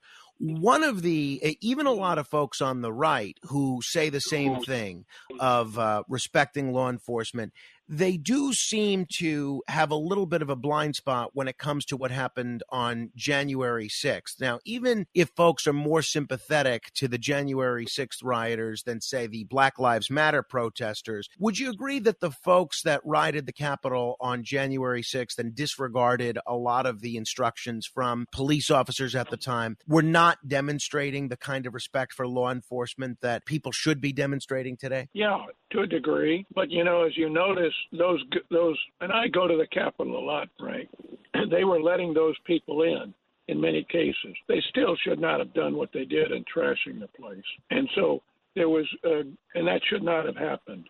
But where I find the fault was Vice President Pence knew that election had been hacked because they used a special access program called Hammer that they're still using. And because I haven't been briefed on it, I can talk about it. President Trump cannot talk about it. But they knew what they didn't realize initially was the Obama administration either sold it or gave it to the Chinese communists, and it was coming out of China.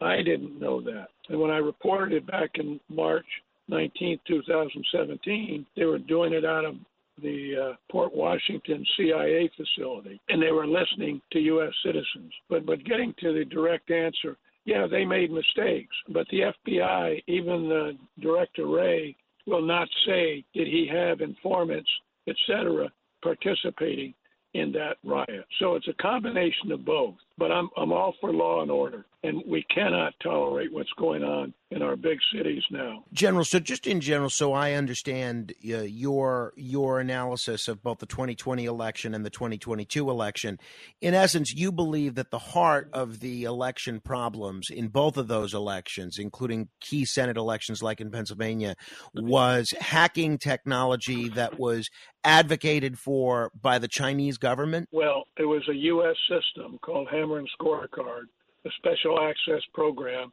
that CIA is still using. And I have a problem with why President Trump did not announce that. But his intel people told him because it was a SAP program, they couldn't talk about it.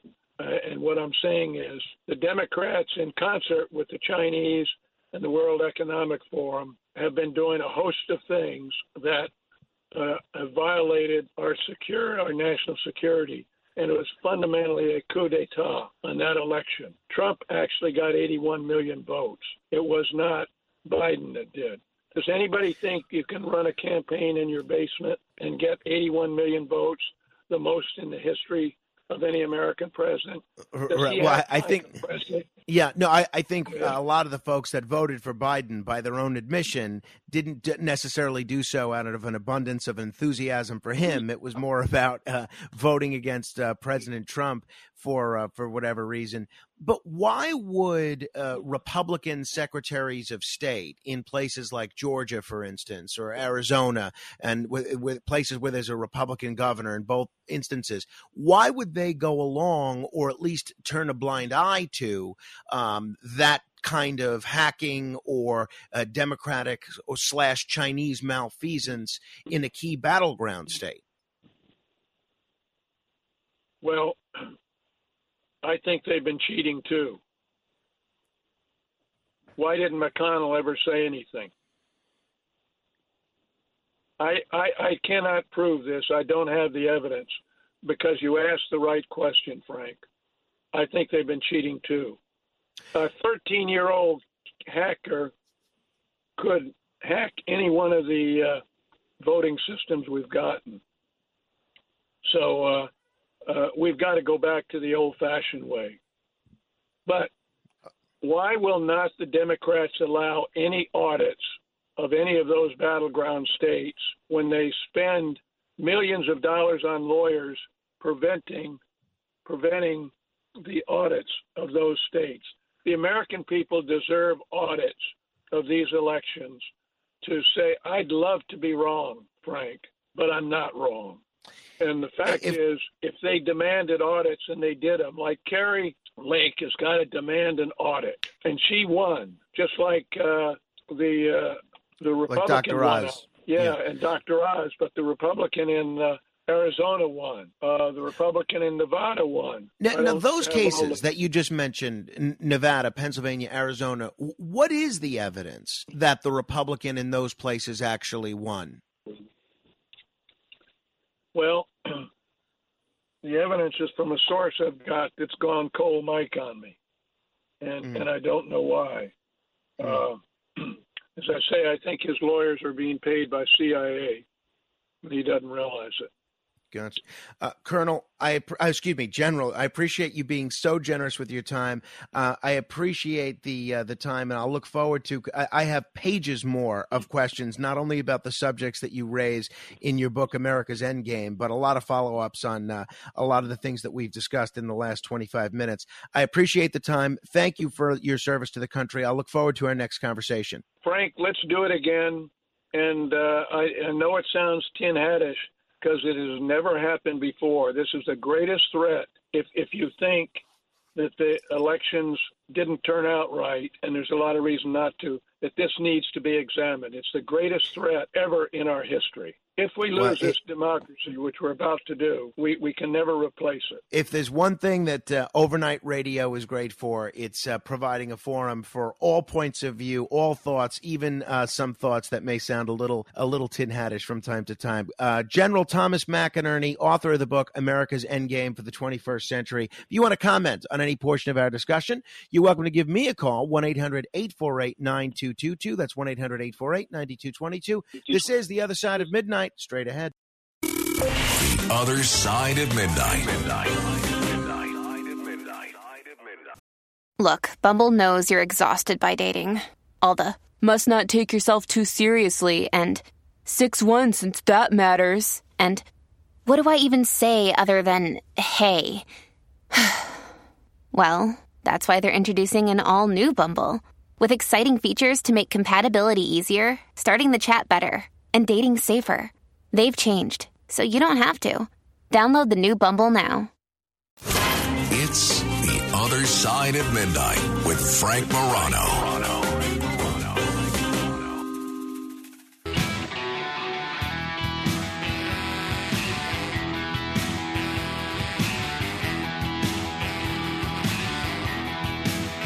I drink alone.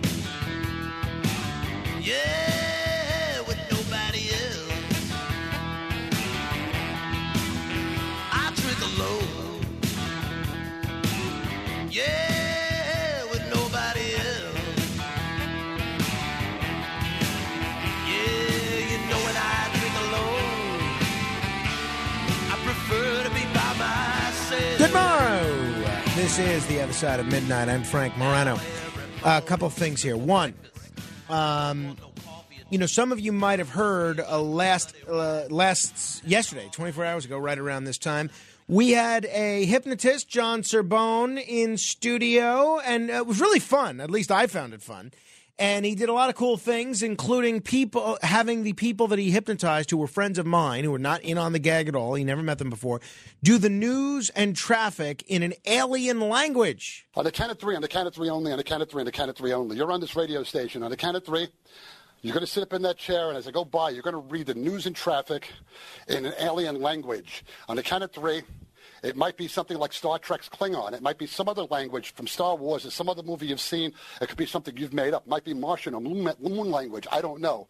On the count of three, if I tap you on the shoulder, read the news and the traffic in whatever language you can do. If I ask you to translate it into English, you'll be able to do it. I'm going to grab you one at a time, sitting up in that chair, getting ready to read the news, hair out of your face. Go. Read the news.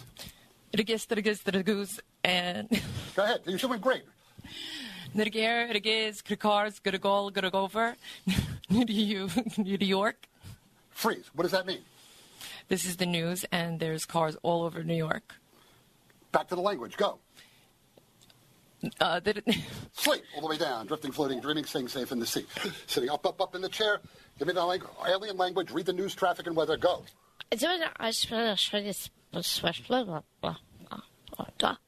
Yeah. And tapping you on the head, it means what? It was not that cold out today, but I still wore a jacket, and there is cars outside, just like she said. Okay, she's got a whole Let me jump in here. I will just say, so a few people in the Facebook community, they thought that it was a little too visual of a segment for radio, and maybe they're right. But you know what we do on the show? We're always experimenting. So what I've done is I have posted the video to Facebook. You can see the video of this whole thing. Two very cute girls there.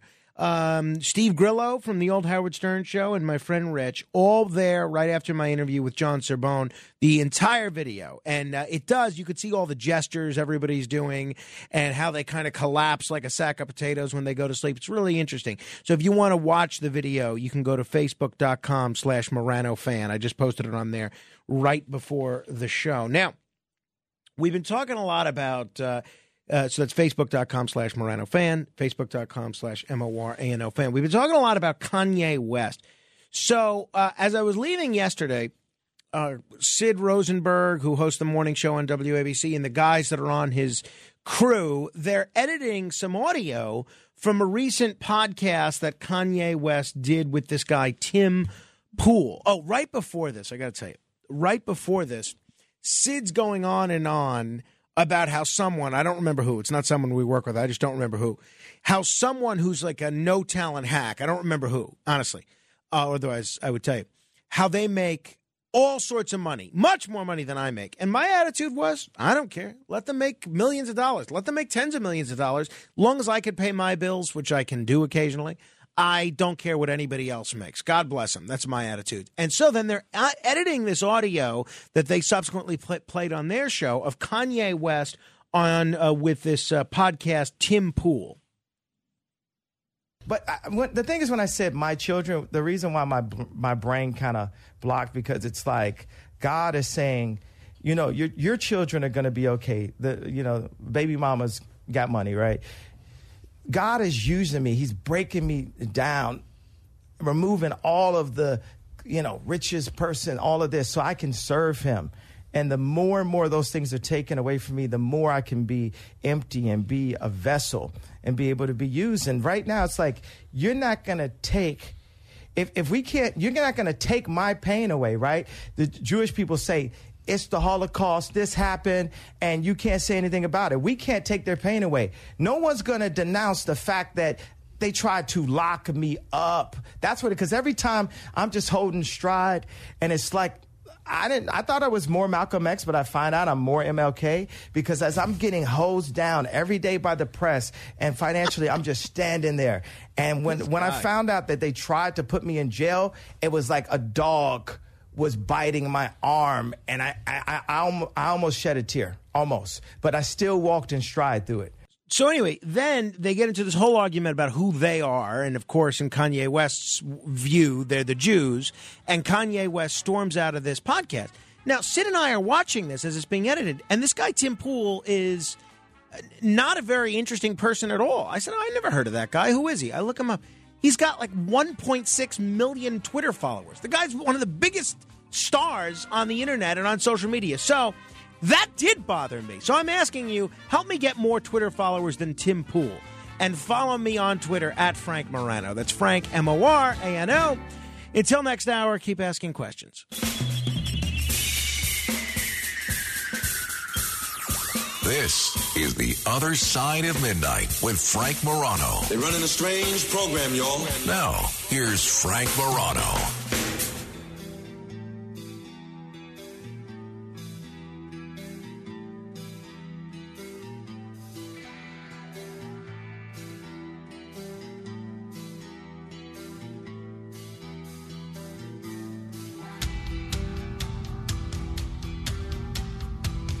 Good morrow, everyone. This is The Other Side of Midnight. I'm Frank Morano. Coming up, we're going to get an update on these protests in China. I have to tell you, I think these protests in China is potentially one of the most exciting things I've seen in the world stage in quite some time. I think since maybe the dawn of the Five-Star Movement, and possibly even, I think this has the potential to be even bigger than the Arab Spring. Maybe I'm being naive, maybe I'm being overly optimistic, but we're going to talk in about 20 minutes with Prashant Rao, who is the senior editor for Semaphore. And he's going to join us live from London. But Semaphore, which is a relatively new media outlet, has been doing a great job covering these protests in China.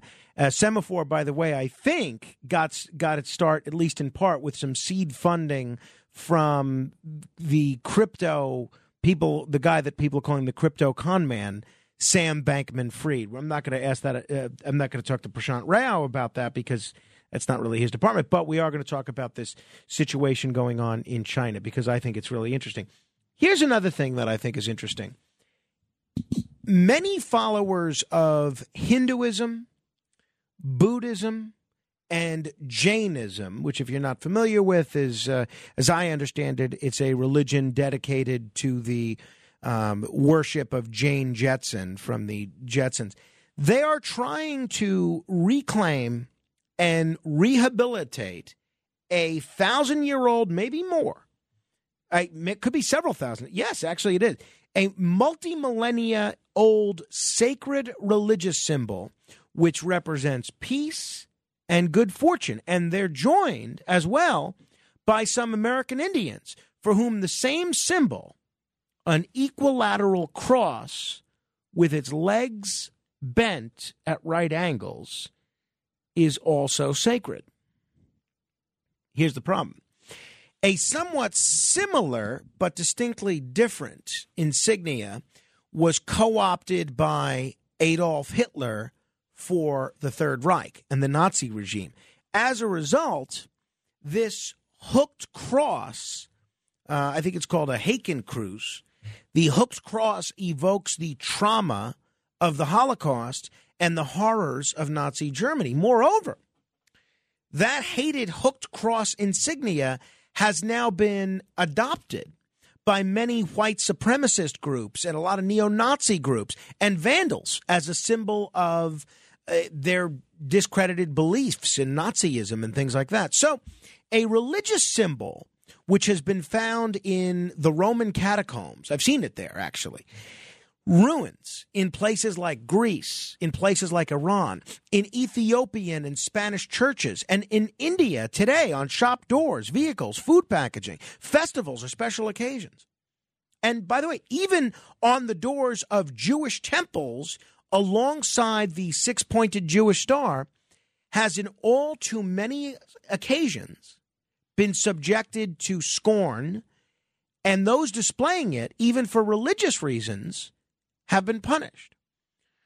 So before I tell you what happened at George Washington University, I'd love your advice for the Hindus, the Buddhists, and the Jainists.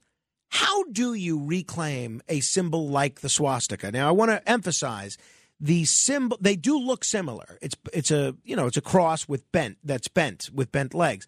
The Nazi symbol, the Nazi swastika, is different. It is a little different. It's kind of backwards. It's a little side. It's different, but it's very similar. How do you reclaim a symbol that for thousands of years has stood for peace and spirituality and good fortune when it's been so corrupted by the Nazis? If you were giving advice to the Hindus and the Buddhists, what would you do?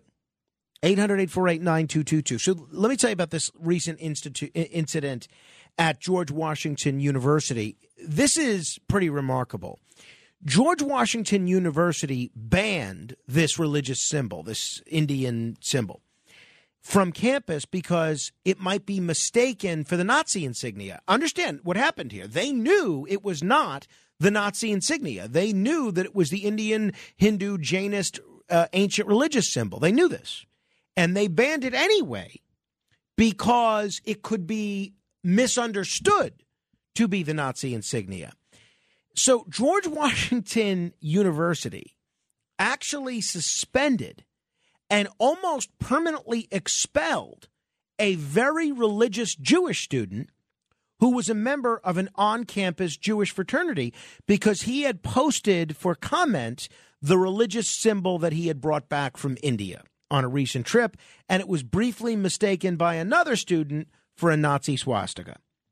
And Professor John Bonzoff, who's been on this show, who's one of the brightest legal minds and one of the most creative legal minds in the entire country, he's a retired law professor at George Washington University, he said that this was as stupid as trying to ban the Jewish six-pointed star from GWU's campus because someone might possibly mistake it for a five-pointed pentagram, which is often associated with witches, witchcraft, devil worship, and the like. And I think he's exactly right. There's no reason that the student should have been suspended.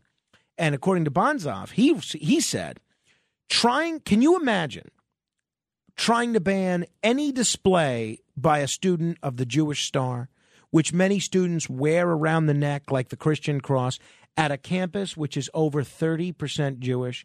Subsequently, after Bonzoff made these comments, there was threats of legal action for illegal religious discrimination. There was widespread condemnation from several major religious organizations and their spokespeople, including a former rabbi at GWU, the guy that was the on-campus rabbi at GWU. This was very critical. And there was very critical coverage all over the place, some satirical reports in a whole bunch of media outlets, both here and in India, and an appeal to the alumni in Forbes magazine, to withhold contributions. With all of this, GWU finally backed down on its threat to effectively prohibit any display of this ancient religious symbol by banning any student from wearing or even briefly showing it to another. So this was a victory for free speech. This Jewish student, he wanted to teach other residents about the cultural heritage of the swastika as a symbol for good luck. And apparently the next student that tries to do that will not be suspended. So they backed down. And the suspension, which caused this student a great deal of distress. For example, he was unable to complete and get credit for one semester of academic work. That's very real. It's a very real punishment for a college student. He was forced to move off campus and was not permitted to attend religious services with the others in his Jewish fraternity. And he had to hire a lawyer that was pretty expensive to help prevent him being expelled. This represented a clear violation of both religious freedom and freedom of speech, and I think academic freedom, such as it exists on college, which GWU guarantees freedom of speech and religious freedom to all of its students in a binding legal document. But this didn't prevent George Washington University from, in my opinion, grossly overreacting to something which was legally protected.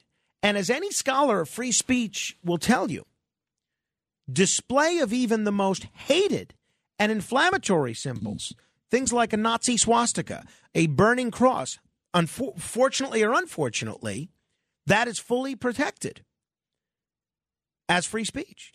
The Associated Press quoted those who oppose this rehabilitation of this religious symbol as arguing that, quote, Holocaust survivors in particular could be re-traumatized when they see this symbol. So my first question for you is, what do you think of this? How GW handled this? I think they handled it very poorly.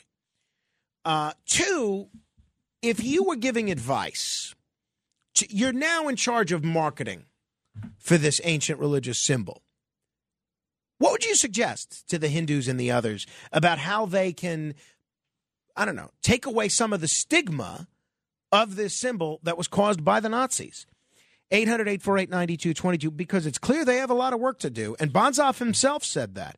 If a top-ranked university like George Washington can not only mistake a millennia-old sacred religious symbol for a Nazi swastika and suspend and come very close to expelling a student for briefly displaying it, those that are seeking to reclaim and rehabilitate this as an important symbol in their religions clearly have their work cut out for them. Curious what you would advise them. 800-848-9222. Let me begin with the original Rick in New Jersey. Hello, original Rick. Good morning, Frank. Good morning. Yeah, this brought back memories because my grandfather lived in Wyoming and Utah during the 20s and 30s. And, intertwined with the American Indian community. He had one of those blankets that had that symbol. And right after Pearl Harbor, my grandmother, unthinkingly, hung it up on the clothesline after she washed it. And the FBI showed up and detained them and basically were going to arrest them. Until, whoa, really? Yeah. So this has been going on. Isn't that the Surface Cross thing, too? I'm not familiar with the Surface Cross.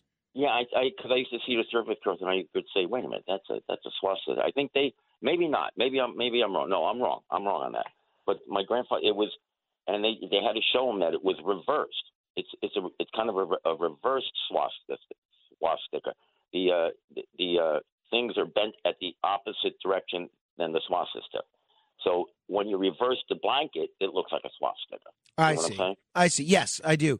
I appreciate you sharing that, Rick. What did they do for after that FBI visit and for the rest of the war and so forth, and after the war? Did they keep that blanket around? Did they use it, or did they squirrel it away? I never heard what they did with it or not, but I'm sure they didn't display it as prominently. They probably kept it, but they didn't. They were more careful about what they did with it. Mm-hmm. Thank you, Rick. Appreciate it. 800-848-9222. Marianne is in Queens. Hello, Marianne. Good morning, Frank. Morning. Yes, I have, I don't know, I'm skeptical of the hysteria about the Nazis. Why, if they are so adamant to go and pro-Israel against Nazi, why they don't do something about the neo-Nazis that are all over Europe? NATO is, doing what they're doing. They're sending these guys to fight against Putin. You lost me, Marianne. You lost me. The use of they kind of threw me in your analysis. I'm talking about the FBI. They know where they are here. All right. They Well, are so there. did They you be have a comment prepared. about the rehabilitation of this sacred religious symbol? Yes, I believe that they are actually violating the civil rights, educational rights, and religious rights of these people. Okay, and what would you do in terms of if you were trying to popularize this symbol, which is very similar to the Nazi insignia? How would you recommend that groups that want to use this symbol and embrace it and display it, how they do that, and how can they take it back? Well, I believe that they have to get together, get the community that embrace it, and protest. I believe that the only way is if people go and protest against the government, because they are the ones that are doing those rules. So if they, if they don't say anything, they will do even more. One day we're not going to have any religion rights or anything. All right. They're taking away everything from us. Thank you very much, Marianne. We have seen different slurs or pejorative words that have been reclaimed, right? I mean, the best example, in my view, is queer. Queer used to be a slur, and now it is not. It is something that the gay community has embraced. Another one, believe it or not, was cop. It used to be kind of an insulting thing to call someone a cop. That was kind of a slang term for a police officer. It was considered kind of disrespectful. You've seen other words kind of used with some success and some taken back with other success. There's some other words that people have tried to take back and not been successful.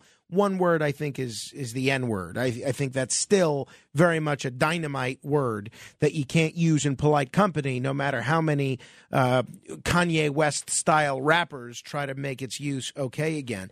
But queer, absolutely. It has been reclaimed by academics and activists, and there are a number of other words that fit that description as well. JR is in Brooklyn. Hello, JR. Good morning, Frank. How are you, my friend? Hanging in there, Frank, thanks. Where is the ACLU on this?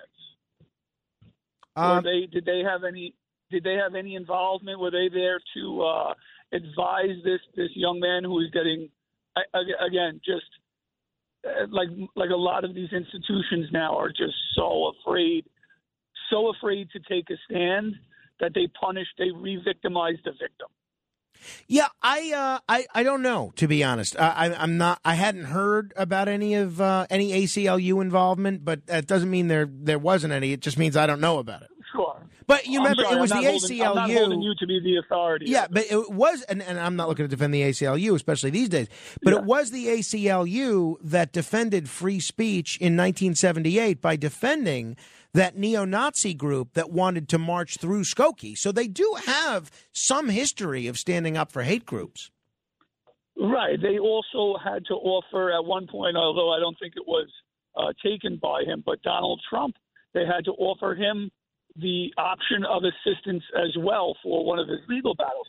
There's supposed to be a blind loyalty and a blind type of protection or advisement from them. And if I were these groups that are trying to promote this, ancient symbol of peace, the only way to really get your point across is to continue to jam it down their throat. Yeah. Like a lot of these other organizations do to, get their points across. Very, very interesting, JR. Thank you.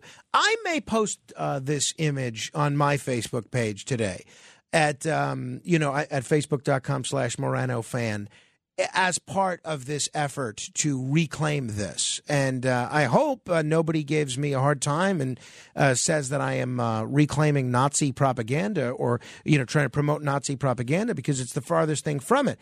But I also, the only thing that's stopping me is if people haven't heard this discussion and haven't heard the story, and they think that I am trying to put out a Nazi insignia on there. So I'm going to give that some thought. 800-848-9222. But it is a shame to allow the Nazis and the Third Reich to corrupt a symbol that has been around for millennia. And so I don't think we should allow neo-Nazi groups and hate groups to do that. So, I mean, what if everybody did that? What if everybody took this Indian this Indian Hindu symbol and displayed it on social media. You remember how when the Ukrainian war started, thankfully this has gone away. Thankfully. I mean, no disrespect to the Ukrainians, but you remember how when the Ukrainian war started, everybody in the world changed their Facebook profile photo to the colors of the Ukrainian flag? You know, I would love to go up to those people and say, hey, what happened to that, by the way? The war's still going on. People are still dying. The Russians are still invading. They're still attacking the Ukrainians. Yeah, I don't see your Facebook photo displayed with those blue and yellow colors anymore. What happened? Did all of a sudden the war less important? The New York Post, by the way, has kept that Ukrainian flag on its. It's driving me crazy. They choose to have two flags on the front page of that tabloid: the Ukrainian flag and the American flag. Heaven forbid it should just be the American flag. Got to throw the Ukrainians up there too. But anyway, I think it would be nice, you know, because I got the symbolism after the terrorist attack in France, after the Ukrainian war started. People wanted to show solidarity with people that were having a hard time. I don't think there's a better use of the imagery of social media than displaying this image on there. So I'm going to think about doing it. Tune in later today and see if we do that. It's facebook.com/Morano fan. Let me say hello to Ed in St. James. Hello, Ed. Hello, sir. Thank you and your staff for taking my call. I want to tell you something. Just yesterday, NATO has agreed to keep sending, according to public radio, blankets and bandage wrappings and stuff to the Ukraine. So it's not like the war is over, okay? But right. That's exactly my point. Is yet I don't. And again, I don't want to make. It's not over. Right, exactly. That's exactly my point, because all these people that were so gung-ho with these Ukrainian flags on social media, you're not seeing that anymore, even though it's the same situation. Yeah, well, probably because we don't share any borders with them. Also, going back to the George Washington, my sister went to George Washington University, and you know, there was a lot of flack, the 30% plus, and I'm not just talking about the misthought of cross with the bent legs. There's different items which don't really represent and are mistaken, like the onyx, which is the crucifix with the round circle on the top, and the Christmas tree, which actually people don't like to say. That term, they usually call it Xmas, is actually a symbol of the winter solstice, and it's a pagan ritualism. So it doesn't represent anything that has to do with Christianity. And with that, I'll leave. And thank you, sir, for taking my call. Thanks, Ed. 800-848-9222. I'm not sure the point of the Christmas tree reference. I mean, I think we know, if you read the Bible, there's not a lot of references to Christmas trees in the New Testament. It's a tradition. Maybe it's more of a secular tradition than a religious one. I don't think people should take down their Christmas trees.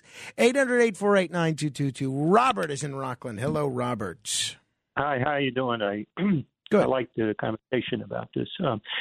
Although I'm not feeling that well, I'll try to explain it with what's going on. I'll use an example of what happened at NYU when the leader of Iran, Ahmadinejad, went there and he made that comment about, you know, stinking, rotten corpses and stuff like that. So the reason why we're horrified by it is because they're allowing it. But what they have this inner protected right in the college policies that usually people don't read. You know, you just read basically, you take it for granted. That's how they're able to get away with it legally. Even though you think, oh, why is the dean of the college supporting it? This behavior is hate speech. And what they can't support is physical violence. But anything considered, either it's something talking about hate speech or the president coming in and saying bad things about Jews, it's a protected experience. And that's how the colleges legally get away with it. So it's really it's incredible. I believe you are right about that. I don't think these things should go on. They create more problems. There was another example with another college where white students weren't allowed one day, or they're going to be discriminated the one day. So I think that was Michigan University. I'm not sure. But anyway, it's the same thing. They allow it in the policies, and that's how they get away with it. Just thought you might know that. All right. Thank you, Robert. Eric is in Manhattan. Hello, Eric. Hey, how's it going, Frank? I think, if it's their ancient symbol and they want to try to take it back, I guess it depends on the area they're in. Like in some places, a lot people are going to notice immediately that it's not the swastika exactly. And in some other What's places, going on over there, Eric? Oh, my cat. This is my cat. Oh. In other places, the cat people will they might think it's a swastika for a second, and then they're going to see it's not. Eventually, I guess they could put up flyers around wherever they're practicing their religion. You said it's a Hindu thing. Yeah, it's Hindu, it's Indian, it's American Indian. There's a lot of cultures that have used it. Yeah. Actually, I saw a meme about that the other day. Yeah. So, Thank you, Eric. Again, I don't want people to think I'm being provocative for provocative sake, but I think I am going to post an image of this Indian swastika on, maybe even a few. Maybe I'll do one a day for the next week or so. And, just as my statement about reclaiming this. So we'll see where that goes. That's kind of the direction I'm leaning at the moment. 800-848-9222. There's a whole website about this called reclaimtheswastika.com. Reclaimtheswastika.com. Maybe I'll reach out to these guys and see if they want to come on the radio and talk about this. We'll see. Hey, we are going to talk a little bit about China and the protests that are going on there. I find this incredibly exciting, and I'm very hopeful that these protesters that are protesting the zero COVID policy in China may be successful in getting the government to, take their boot off the neck of their people a little bit. And who knows, maybe even foment the resignation of Xi Jinping, who they say is the most powerful Chinese premier since Mao Zedong. We'll see. We're going to talk about it with Prashant Rao from Semaphore in just a moment. This is The Other Side of Midnight. Straight ahead. The Other Side of Midnight with Frank Morano. It's The Other Side of Midnight with Frank Morano.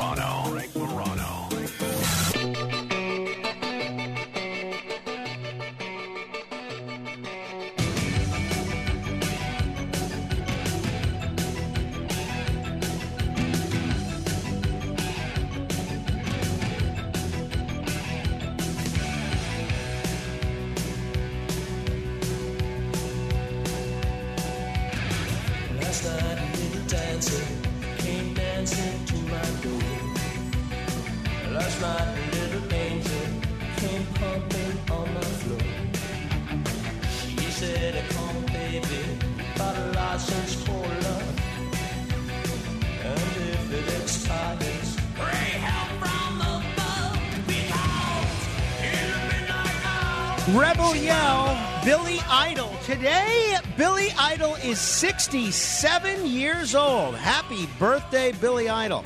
And I'll tell you what I like about Billy Idol. I've never met him in person, but I like two things about him.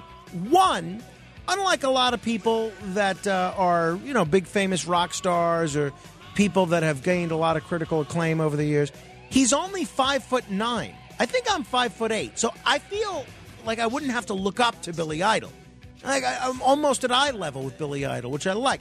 Also, Billy Idol seems like he has a little bit of a sense of humor. I don't know if you remember about 2-3 years ago, they started, he and Mayor de Blasio started this Don't Idol campaign. And I thought, I was really impressed with that. I gave him a lot of credit for being willing to play on the pun of his name. And this particular song has an added resonance because of the people that are yelling in China. They are very unhappy with the Chinese government's zero COVID policy, which is essentially a pretty broad lockdown, which as soon as COVID rears its head in China, they take steps to lock everything down. It's had a devastating effect on the economy in China, at least certain parts of China, and people are just not happy about it. Here are some of the anti-lockdown protesters in China.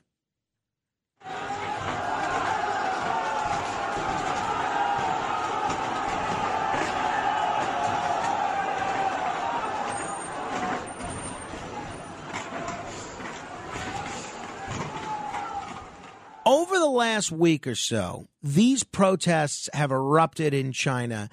This is almost unprecedented in modern China. These protests are erupting in major cities and major universities across the country and being shared on social media platforms like TikTok, which is an unusual sign of unbridled public anger towards the Chinese government. Demonstrations happened over the weekend in China's largest city, Beijing, 21.5 million people. Shanghai, 26.3 million people. Wuhan, 11 million people.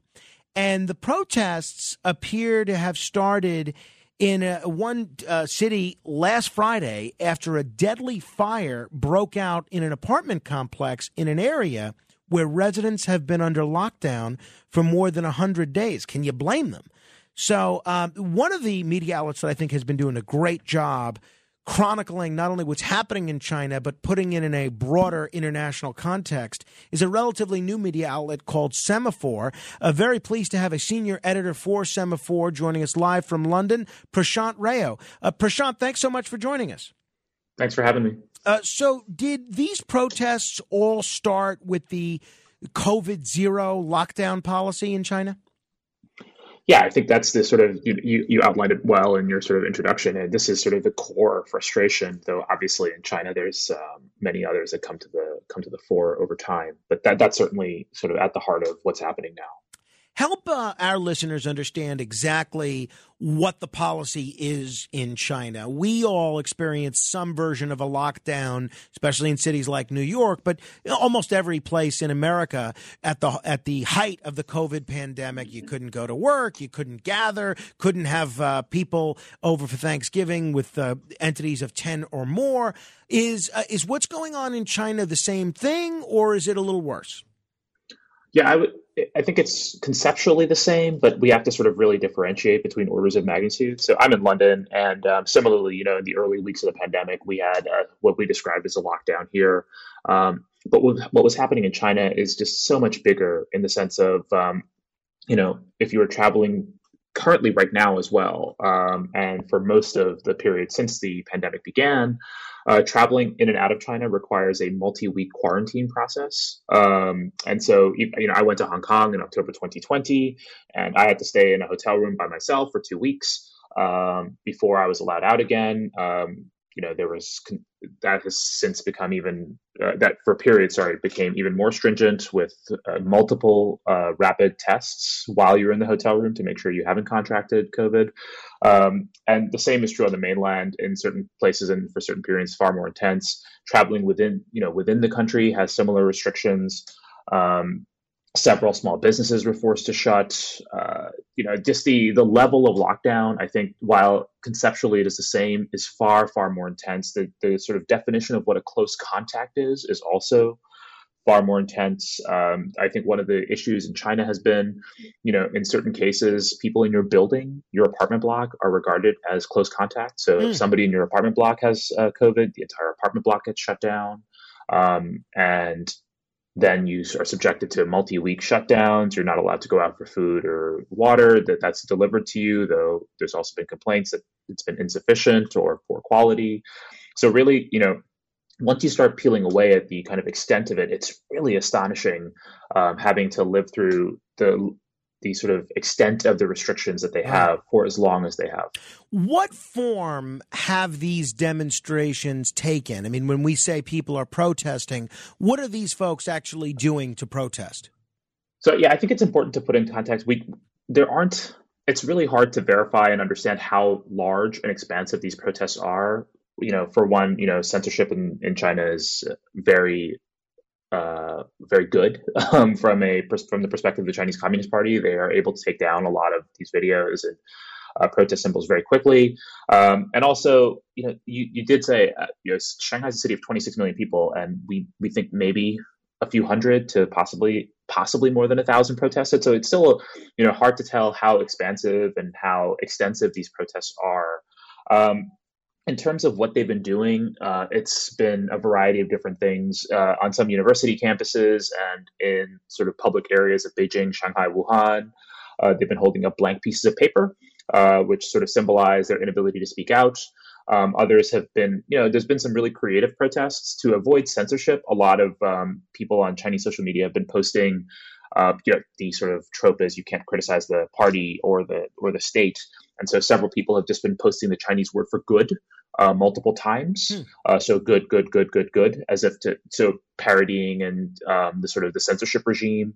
Others have been sort of posting. There's one sort of relatively internet popular protest, though I don't know how sort of actual on the street popular it's been, of posting a mathematical equation called the Freeman equation because of the pun of free man.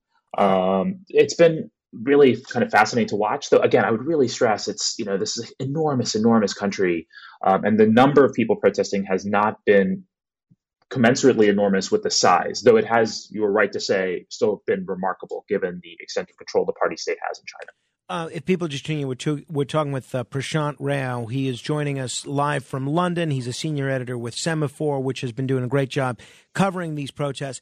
It's no secret that the Chinese government, for the last 75 years or so, has been doing all sorts of things that clamp down on people's freedoms. Obviously, for decades, they had in place this one-child policy. You can go to different cities and you could see child labor that would make any American cringe. There's all sorts of problems with rampant pollution. There's all sorts of problems with sanitation. It's not unusual to walk around some places in China and just see people defecating right in the middle of the street. There is very strict regulation of religious freedom. You mentioned the incredible censorship that goes on in China. There's a lot to be upset about if you're a Chinese citizen.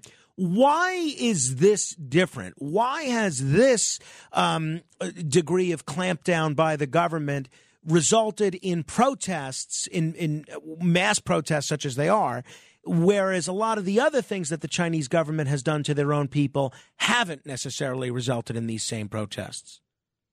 I think it's important to sort of think about where China was 70, 75 years ago. As you say, it's an incredibly poor country, incredibly cut off from society, from global society. And I think one of the reasonable things we can say is that, the Chinese state and the party since, the 1970s and 1980s, as it's opened up, has delivered possibly the most, I think economists would largely agree, the most successful anti-poverty campaign in human history. Hundreds of millions of people have become wealthier, healthier, more able to travel, live their lives. I think it's easy from afar to think that sort of China is just a totalitarian kind of place where you can't do anything all the time. And in fact, I lived and worked in China for a period, and I lived in Hong Kong for a long time. Hong Kong, obviously a very different city, but on the mainland, there was for a long time a degree of economic freedom and an ability to move around the country, to travel abroad, to set up small businesses and have them grow, to purchase property and see your family and migrate within the country to bigger cities, or all of these kinds of things that regular people want. And China was able to provide from an economic point of view, even as politics was heavily curtailed. And I think what's one of the significant changes in the last 2 or 3 years is so much of that has been taken away. You talked about how the Chinese economic growth has really flatlined. For a long period, the trope was that the Chinese Communist Party had the bicycle theory of political economy, which is, you have to keep moving forward, otherwise you're going to fall off. And so to some degree, that is manifesting itself. Chinese economic growth has slowed substantially from 3-4 years ago, largely due to these lockdowns. Supply chains have ground to a halt, and the kind of the daily quotidian freedoms that people had to go out to dinner, to sort of see their friends and go to movies. That's been sort of a particular one of the sort of smaller protests that's been going on, is people just shouting, "I want to go to watch a movie," and that's been taken away. All of these sort of smaller daily freedoms have been snatched away through the pandemic. And of course, all of us suffered through that for a period, but this has just been going on for so long now. And I think it's really hard to, I think watching that video that you sort of spoke about of the fire in Urumqi, in which 10 people are reported to have died, and, firefighters apparently couldn't get to the building because of COVID restrictions in the area, that has really resonated. This idea that, that could be anybody. Apartment blocks get shut down all the time. And if a fire broke out and a fire engine couldn't get to your home, what would happen to you? And that, I think, has been the spark, but it's kind of spoken to the everyman quality of this pandemic, which is everyone suffers in China equally, in a way that hasn't normally been true of prior restrictions imposed by the party. You alluded to the Hong Kong protests, which also got a lot of attention 2 years ago. As it stands now, do we know what's going on in Hong Kong about any protests specifically targeting the zero COVID policy? What's happening in Hong Kong now?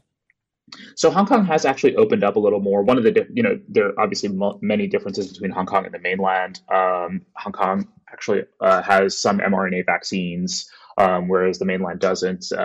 Vaccine efficacy is higher there. Vaccine take-up has been higher. But in terms of protests, there have been some small protests with regards, in support of the mainland protests. But they've been relatively restricted. In 2020, the party imposed a national security law on Hong Kong, which makes it incredibly dangerous to protest, to speak out, to newspapers. Several pro-democracy papers have either shut or been heavily curtailed in their coverage. The courts have very much shifted away from the independence-minded independent judiciary that used to exist in Hong Kong. And so what Hong Kong has, in many ways, actually from a purely sort of on paper legal system, become a more draconian place than the mainland because of this national security law, which is retroactive, it is extraterritorial, it's extremely, extremely restrictive. By the way, just fill us in, because you alluded to the differences on the mRNA vaccine in Hong Kong versus mainland China. In mainland China, what's the story there in terms of vaccines? What sort of vaccines do they have access to right now? And if the government has no problem telling them what to do, why is the government not simply mandating getting whatever vaccine they have available? I mean, this is one of the real mysteries of this pandemic. I think China isn't entirely a black box, but it is an incredibly opaque society. And one of the things I think that is really hard to understand is why there has not been a broader vaccine mandate. One of the things that has happened since these protests broke out has been that the government has said, and the authorities have said, they will start to promote vaccines more. Elderly people in China are vaccinated and boosted at a much lower rate than Americans, than Germans, than the Japanese. China's domestically made vaccines, which are the only ones available, are efficacious. They are, good at preventing death and serious illness. They're not as good at preventing infection, but they do the important thing. And but just not enough people have them.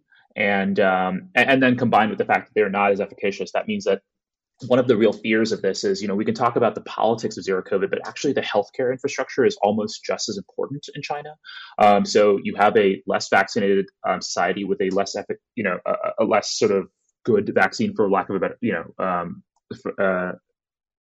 a vaccine that's not as good as an mRNA vaccine. But also, Chinese hospitals have fewer ICU units, they have fewer nurses, they have fewer hospital beds than the United States, than Europe, than Japan, than Korea, than Taiwan. And there is a real fear among sort of Chinese healthcare analysts that if you were to open up, there would just, in the post-Omicron world, there would just be a rise in infections. And it's not clear that the Chinese healthcare system can handle what may come. What role are ads for escort services playing here? I've seen some coverage of that, and a lot of people have asked me about it. And when I can't explain it effectively, I know it's time for me to ask someone else. What is going on? So in the sort of days since the protests broke out, on Twitter in particular, searching for Chinese cities led to a flood of ads for escort services, which appears to have been a sort of misinformation play by, the argument goes, though I don't think it's been fully independently verified, that this is the Chinese state trying to flood the zone with misinformation to cloud what is actually happening. I think in the past few weeks, some of these controls on Twitter seem to have been relaxed, and it's a little easier to get these through the system, and they haven't been taken down as quickly. I think the Chinese state had and the party has long been very good at walling off the Chinese internet and using the Western internet on its terms. And this is the first time in which it seems like, at least in the early days, the extent of the protests surprised them. And the Chinese internet was not as well censored. And the Western internet seemed to be much more interested in China. And so I think there's been some response. The misinformation potentially, again, it hasn't been verified as far as I can tell. But that seems to be the general assessment of sort of independent experts, that this seems to be what's happening. Could this be if not the start of, the continuation of a new sort of Asian spring? Is there a possibility that these protests could actually lead to a significant easing of this COVID restriction policy and or a resignation for Xi Jinping? I would really separate those two issues, the politics and the zero COVID. One, we've started to see already the authorities in China have relaxed in some cases some of these COVID restrictions, not to the extent that, this is like New York or London by any stretch of the imagination, but, the kind of the definition of close contacts in some areas has been relaxed. The kind of testing requirement has been relaxed. Some quarantine regimes have been lowered, and they're trying to promote vaccination. So there is some extent of, opening up, though we shouldn't overstate that because it's still a heavily curtailed society from the COVID point of view. Now, from a politics point of view, I would be very reticent to say so. I think, this is Xi Jinping just won a sort of third term in power at the sort of Communist Party Congress a few weeks ago. He has over time tightened his grip on power. This is not a sort of situation that I would see that, suddenly things will rise up. Again, I think it's worth being circumspect about the extent of these protests. They are, of course, remarkable because China sees so few of them and they're coordinated on the same issue. But, this is a huge country and this is not as many people as we would think proportionately. Plus, that China invests a lot in surveillance, in public security, in police. We've already begun to see the beginnings of a crackdown. The fact that these protests over the weekend have not been replicated in large measure in the days since. There have been arrests. There are reports on, credible news sources like Reuters and Bloomberg and the Wall Street Journal that the sort of public security apparatus is beginning to look out for people who were at these protests to arrest them. This is, one of the functions of the vast surveillance state that's been constructed in China. And so I would be at least a little sort of wary of making that extent of a prediction politically. Last question, Prashant, and I have actually pages worth of questions, so I hope you'll come back soon because I could talk with you for hours, and I appreciate you being so generous with your time this morning. There's been some criticism of Apple because folks have said that Apple has restricted the AirDrop function that some of these Chinese protesters have used. Set us straight on that if you can. What exactly has Apple done, if you're aware? So the sort of allegation appears to be that AirDrop has been restricted to the number of people and for the period of time in China. Apple's in a very difficult position in China. I don't mean to justify it, just to explain it. Apple's basically everyone who has an iPhone, the likelihood is that iPhone was built at a facility in Zhengzhou in central China. Apple has invested huge amounts of its infrastructure and supply chain to build its products in China. Similarly to Tesla, actually, and several other American kind of companies, they are very tied into the Chinese economy and the Chinese supply chain. And Apple at this point, I don't mean to conflate that this is why they've done it. I just as providing some context. There is it's a huge domestic market for Apple, but also it's a huge supply area. And Apple has, long come in for criticism for its ties to China and its reliance on China. Now, in the past for a few months and years, it has been diversifying its supply chain. I think activists would argue not enough. Economists would probably, business analysts would also probably say not enough. There are more and more iPhone parts and AirPods that are being built in India and Vietnam. But Apple, Tesla, several American companies are hugely reliant on China, both as a market, but also as a sort of hub for building their products. Prashant, I actually have to end it there. I appreciate the time this morning. I hope we could talk again soon. Thank you very much. If you want to comment on any portion of our discussion, you're welcome to give me a call, 1-800-848-9222. That's 1-800-848-9222. This is The Other Side of Midnight. Straight ahead. The Other Side of Midnight. It's The Other Side of Midnight with Frank Morano.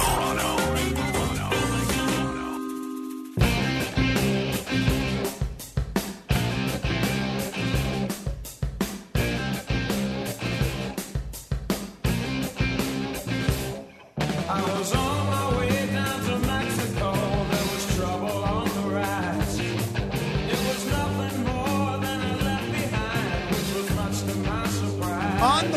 down to Mexico. ZZ Top. I am heading down to Mexico on Friday for my brother-in-law Adam's wedding. He is marrying a very nice woman named Brittany, and they've been together a long time. Actually, they are together longer than my wife and I are together. I met when I started courting my wife. Adam was already in a relationship with Brittany, and she's wonderful, and he seems like a great guy as well. So excited to be down there for that. Hate to be away from you, but who knows? Mexico just may give you a clue as to one of the questions, or maybe even multiple questions, in next hour's edition of the $1,000 Minute. You never know. It could be a clue. But Curtis Lewa will be here on Friday and Monday, and then I'll be back on Tuesday morning. I'm not sure if we're going to do Ask Frank Anything tomorrow, which is what we did last week, but I hate to make a Friday tradition too Thursday-ish, so we'll see. If you want to write me and give me your opinion, you're welcome to do so. frank.morano@wabcradio.com. I have to tell you, I saw a phenomenal documentary. It took me two parts. I watched it over time. It's called The Perfect Bid, The Contestant Who Knew Too Much. And it was on Netflix, and I watched, I'm biking more, so I did 10 miles yesterday, and I was able to finish this documentary. And it's on Netflix. It's great. And it's all about The Price is Right. And I said, all right, I remember reading about this story 4 years ago. I would have seen this documentary right away had I known this was going to be this good. I figured, all right, I'll put it on my list. I like Bob Barker. I like The Price is Right. It was an interesting story. I don't want to tell you about it because you should go in cold. But it profiles Ted Slauson, an elementary school math teacher and super fan of The Price is Right, and about how he became fascinated with the show and what that has led to. Let me play you a little bit of the trailer. And I still have all of my name tags and contestant cards from all the tapings I've been to. Pretty sure it was 37 altogether. So one week I got into watching Price is Right from 1973. The same refrigerator freezer was on 4 different episodes that I watched, and it was $789 all 4 times. I'm like, well, see, there it is. There's proof. So that kind of inspired me to start tracking prices or keeping records, if you will. It's just sad that people don't know the whole story. It's phenomenal. It is so good. It's so interesting. And it's short. It's only 72 minutes. It's great. If you're into game shows or math or gambling or just like interesting stories about people that become obsessed with something, check it out. It's called Perfect Bid. It's on Netflix. Your influence counts. Make sure you use it.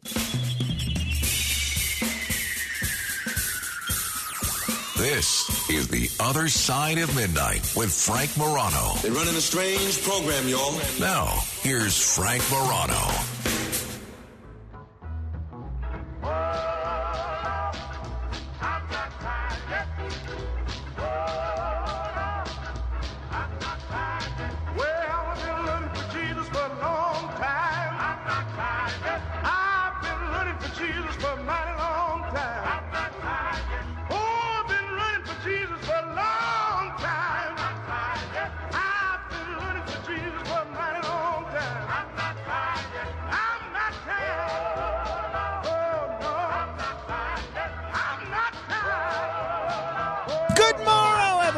This is The Other Side of Midnight. I'm Frank Morano. In a minute, I'm going to tell you about a story that I can really relate to, and I suspect many of you can as well, especially if you're like me and you just despise everything about the air flying process. I did not fly for 11 years. 11 years. And then I had to take a flight for work, and then I think I flew again on, I went on vacation with my then girlfriend, now wife, 4 years after that. And then, I've flown more frequently since then because I've had a need to fly. But I dislike flying. I thought that there was going to be a time where I was going to go the rest of my life without flying. I'm not afraid of flying. I just don't like it. So I'm going to tell you about a story that I found really interesting in a moment. But first, The The Other Side of Midnight proudly presents Breaking News. Speaking of China, I don't know how we don't mention this. Just receiving word a few minutes ago that a former Chinese leader, Jiang Zemin, who presided over some more market-oriented changes that turned that nation, China, into an economic juggernaut, has died at the age of 96. I'm guessing a lot of you probably remember his tenure as the head of China. He was the general secretary of the Chinese Communist Party from 1989 to 2002 and the chairman of the Central Military Commission until 2004. And he was the president of China from 1993 to 2003. But in the days before Xi Jinping, they would limit everybody to 10 years. But they've done away with all those restrictions for Xi Jinping. So he has passed away at the age of 96. You know, just wanted to tell you about it. All right. Meantime, do you remember Odell Beckham Jr., the football player? It doesn't matter if you do it or don't. I mean, he played for the Giants a while.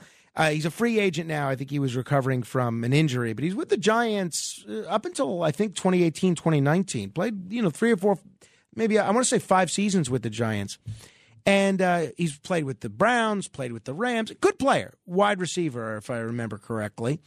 And he, I think this week, is going to be able to start negotiating with teams again and sign with a team. I'd love to see the Giants get him back. I mean, I know he brings with him a lot of drama, as you'll see in a moment. But going into the playoffs, I'd love to see Odell Beckham Jr. come back. Police escorted football star Odell Beckham Jr. off an American Airlines flight on Sunday morning in Florida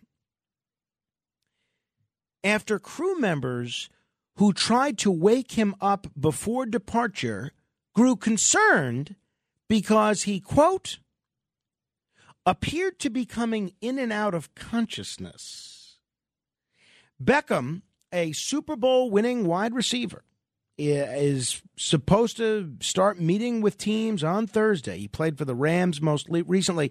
Here's apparently what occurred. Miami-Dade police responded to American Airlines Flight 1228 in Miami, bound for Los Angeles, at around 9:30 in the morning after flight attendants called for help out of fear that Beckham was ill and his condition would worsen through the expected 5-hour flight. That's the word from the police. Upon the officer's arrival, the flight crew asked Beckham several times to exit the aircraft, which he refused, according to the police. The aircraft was deplaned. Can you imagine being on this plane? This is what's going to happen to me. Something that you didn't do. You're just a regular, ordinary guy trying to go from Miami to L.A., and you're told you have to leave the plane because a football player is falling asleep. The aircraft was deplaned, at which time Mr. Beckham was asked by the officers to exit the plane, and he did so without incident. He tweeted about this 2 days ago, quote, Never in my life have I experienced what just happened to me. I've seen it all. So what happened? Well, here's the word from American Airlines. American Airlines said in a statement that the Los Angeles-bound plane returned to the gate before takeoff due to a customer's Odell Beckham, failing to follow crew member instructions and refusing to fasten their seatbelt before it eventually departed at 10:54 in the morning. This is the audio of Odell Beckham Jr. leaving the plane.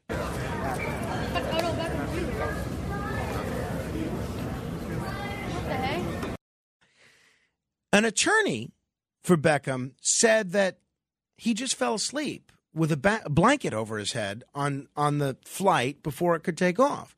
He was woken up and told he would have to get off the plane because he did not put his seatbelt on when asked.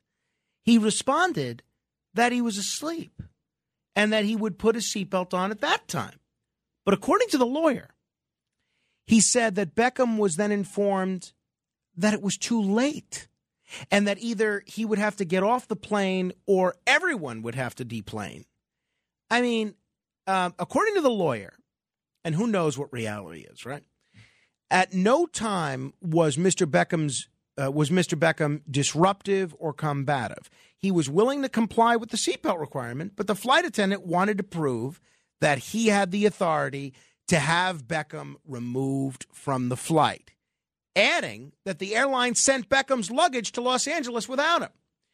The incident was completely unnecessary. Sleeping on a plane should not be a cause for removal from a flight. I so empathize with everybody here. So it's not clear to me if all of the other passengers on the plane had to disembark. At least I thought the way the article was read that they did, because the way they used the term deplane, but maybe they didn't once he got off. But they did have to go back to the gate and have their flight delayed. I empathize with the role of being the innocent passenger bystander here. I also empathize with Beckham, because the one thing I always do on a plane is sleep. I fall asleep I'm not going to be able to Friday with Carmine, but I fall asleep from the moment I sit in that plane, and it's because I don't get really a lot of sleep during the week. I sleep basically the whole flight. I'll try and read a little bit, and then I'll go back to sleep. Like the Hawaii trip, it was 10 or 12 hours, so I would sleep, and especially because I was by myself on that flight, no one to talk to, and then I would read. I think I might have watched a movie because it's such a long flight, and then I went back to sleep. When I went to Italy, same thing. I am a sleeper. But now what I do is, because I don't want a flight attendant talking to me and disrupting my sleep, as soon as I sit in that chair, I am buckling that safety belt because I don't want to get woken up.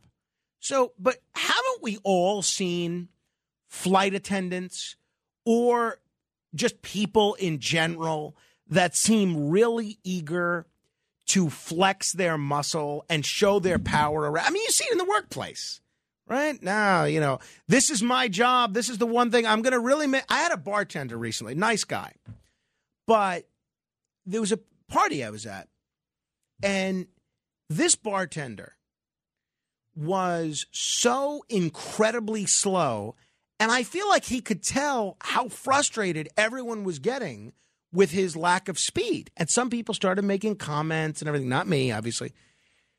And I genuinely feel like he slowed down out of spite. And I see this all the time. I see this with Uber drivers. I see this with waiters. I see this with bartenders. I see this with cashiers at the grocery store. I see this with all sorts of people. I've seen this with radio producers, and it's incredibly irritating when people are trying to be difficult at us. I wasn't there. I don't know what happened, but I don't know about this story. I tend to really feel for Beckham on this. How do you view the situation? 800-848-9222.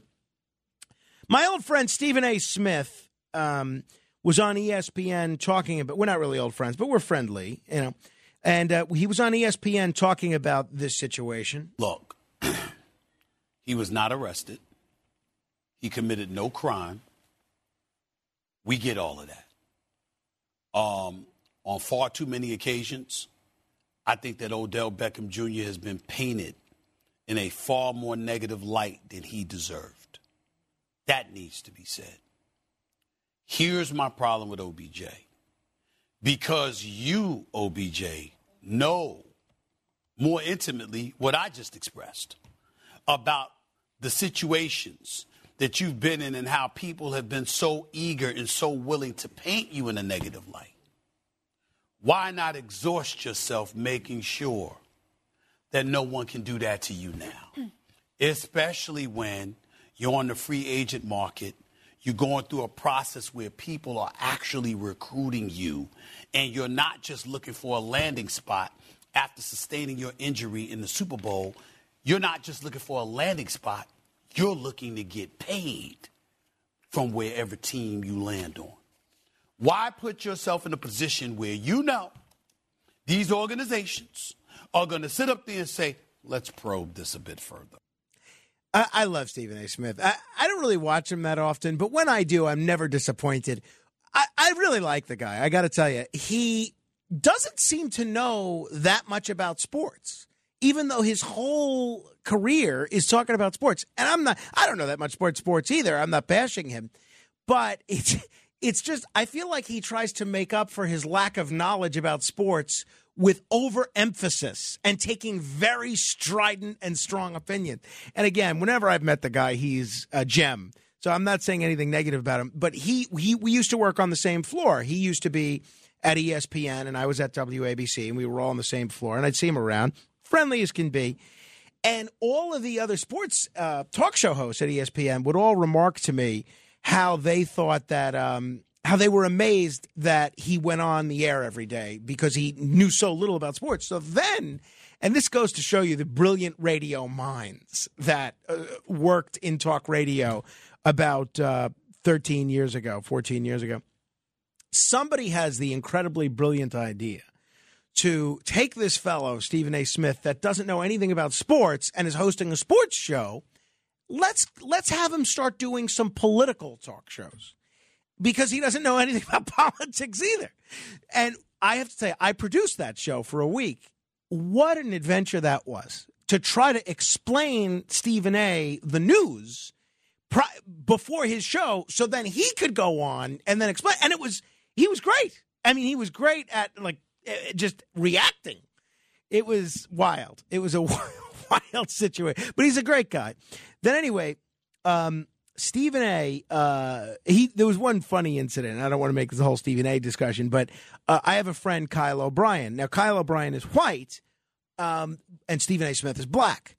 But Kyle O., everyone always told him that he looked like Stephen A. Smith. So one time Kyle was visiting me at the radio station, so I say, let me get a picture of the two of you together. So I get a picture. And then when maybe 6-7 months later, I had Stephen A. record a message. It's on my YouTube. If you search my YouTube channel, which I think is Morano Vision, or it might just be Frank Morano. I don't remember if it's Morano Vision or Frank Morano. If you search my YouTube, you could see this Morano Vision on YouTube. This video that Stephen A. was kind enough to record for Kyle O'Brien, telling him to stop impersonating him. It was pretty funny. Some other good videos on there as well. You got hypnosis videos. You got that video of Bernard McGurk and, comparing his bald head to a melon. You got my Aunt Camille's egg salad video. A lot of good stuff. But curious where you come down on this Odell Beckham situation. 800-848-9222. Gentlemen I have interviewed many times. A gentleman who does not fly anymore, who really seems to dislike the airlines, is the former governor of Minnesota, Jesse Ventura, former pro wrestler as well, former rompin' stompin' Navy SEAL frogman. He reacted on his podcast, which I subscribe to this controversy over Odell Beckham. Hi, Governor Jesse Ventura here on Die First, Then Quit. And today I'm off on another rant, and it's over just a small little thing I heard on the news earlier that the great football wide receiver Odell Beckham had a confrontation on American Airlines, apparently, and there were two sides of the story. One was Odell's side of the story, the other American Airlines side of the story, and apparently Odell was removed from the plane and couldn't fly or whatever happened with it. I don't know who's at fault. I really don't. I don't know if Odell's telling the truth. I don't know if American Airlines is telling the truth. But they do have two contradicting stories that seem to be opposite or opposed to each other. And Jesse Ventura then subsequently went on a whole rant against airline travel and against American Airlines. He didn't really get into it there. But curious where you fall on this. 800-848-9222. I tend to side with Odell Beckham. Again, it's very difficult to make judgments about events that we're not witnessing, but I could see this happening to me. I mean, it wouldn't happen to me because I buckle my seatbelt right away, but I do fall asleep right away. Maybe there's one instance where I do forget to buckle my seatbelt, and there's a flight attendant that just wants to flex his or her muscle. Curious where you come down on this. 800-848-9222. Jerry is on Long Island. Hello, Jerry. Hey, good morning. I want to say that for captain to turn the plane around and go back to the gate, we've always want to be on time, and it's the captain's decision alone to turn that plane around and go back to the gate, not the flight attendant. So the captain apparently went back there, listened to the situation, and thought it was severe enough to turn the plane around and go back to the gate. No captain wants to do that because it messes with your on time. So Jerry, you were an airline pilot. Yeah.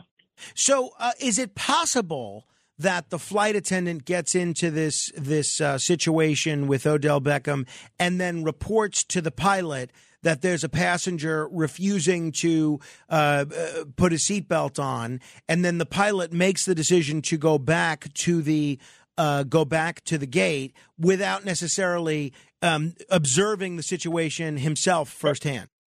Very unlikely, because, like I said, you get graded on your on time. That's everything, on time with the airlines.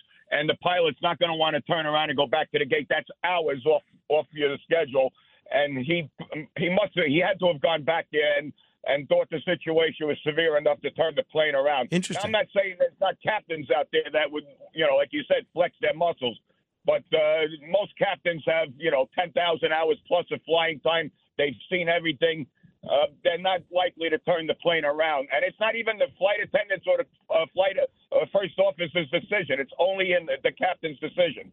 He's responsible for the safety of his airplane, and if he feels that he's being unruly to the point where it's going to affect the flight of the plane, he's going to, but he turns it around, he's going to turn the plane around, and, that's not the first thing he wants to do.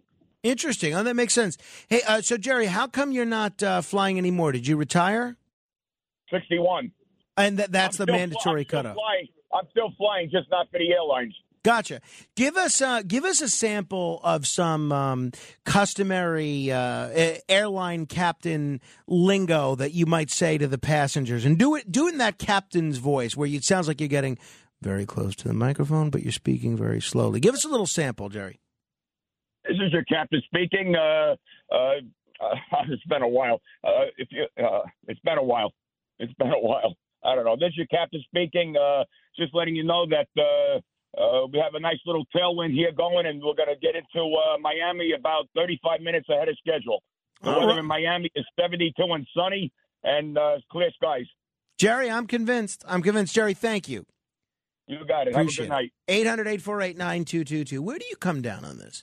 Odell Beckham Gate or Airline Gate, right? Because they had to take the plane back to the gate. 800-848-9222. Carol is in New Jersey. Hello, Carol. Hi there, Frank. Hi, Carol. I have a funny feeling that Odell may have been under the influence of something, but nobody's mentioning that. I haven't heard it. I flew on Virgin Atlantic on 6 different occasions, never had a problem. They were so great. They treated me like gold, because I used to travel to England quite a bit. And there's something that's not quite right with this situation, in my opinion, anyway.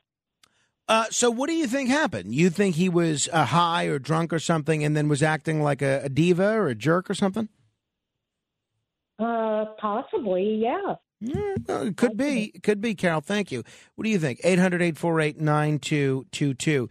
That's 1-800-848-9222. Hey, I also want to give a quick shout out to the prime ministers of Finland and New Zealand. These are two very attractive women, I must say. And they are two of the youngest heads of government in the world. And look, there's not a lot of countries that are led by women, right? The United States has never had a government led by a woman. And they were together, the Prime Minister of New Zealand, Jacinda Ardern, and her Finnish counterpart, Sanna Marin, who I think was the one involved in that whole dancing scandal. They have long faced questions about their age and their gender, and both of them were quick to shoot down a journalist who asked about the purpose of the first ever visit to New Zealand by a Finnish prime minister on Wednesday. So a lot of people, this is what the journalist said during this joint news conference that they had.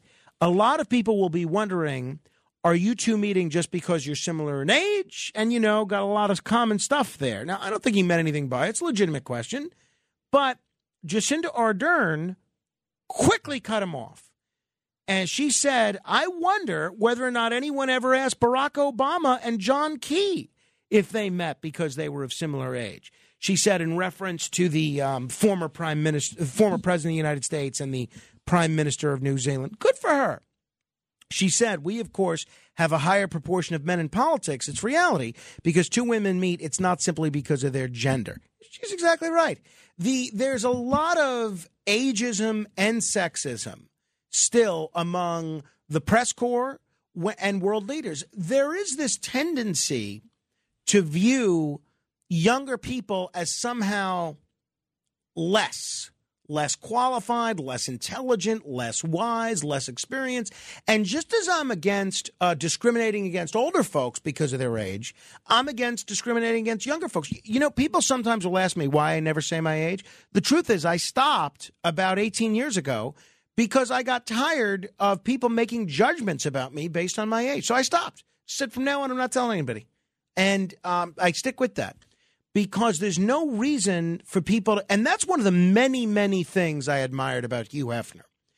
When Hugh Hefner would host these movie nights and these scrapbook nights at the Playboy Mansion, he would have no tolerance because you'd have a bunch of old men there and a bunch of young women. And he would have no tolerance for age discrimination. And if people would ever say to one of these young women, I can't believe you never saw some older picture, let's say it's Casablanca, I can't believe you never saw Casablanca, and this 23-year-old woman is sitting there saying, well, when would I have seen it? I was not alive at the time that it came out. How could I have seen it? And he would say, the one thing I have no tolerance for is age discrimination because, and I feel the same way as Hef, people can't help it. You can't help how old you are. And nobody should judge anyone for how old they are or how young they are. And I give both the Finnish prime minister, who I've been somewhat critical of for her policies on NATO and Ukraine, and the New Zealand prime minister, who I've also been somewhat critical of for her policies on COVID, I give them a lot of credit for the way they handled this year. 800-848-9222. Let me say hello to Mike in Pennsylvania. Hello, Mike. How you doing, Frank? Good. A long time ago, in my drinking days, we were getting on a plane in Atlanta, and we were a little bit too intoxicated, and they wouldn't let us on the plane. They said, you guys, been drinking too much. You're not coming on the plane. You got to wait, for another flight. So I says, well, call me in the bar. I'll be waiting in the bar for the next flight.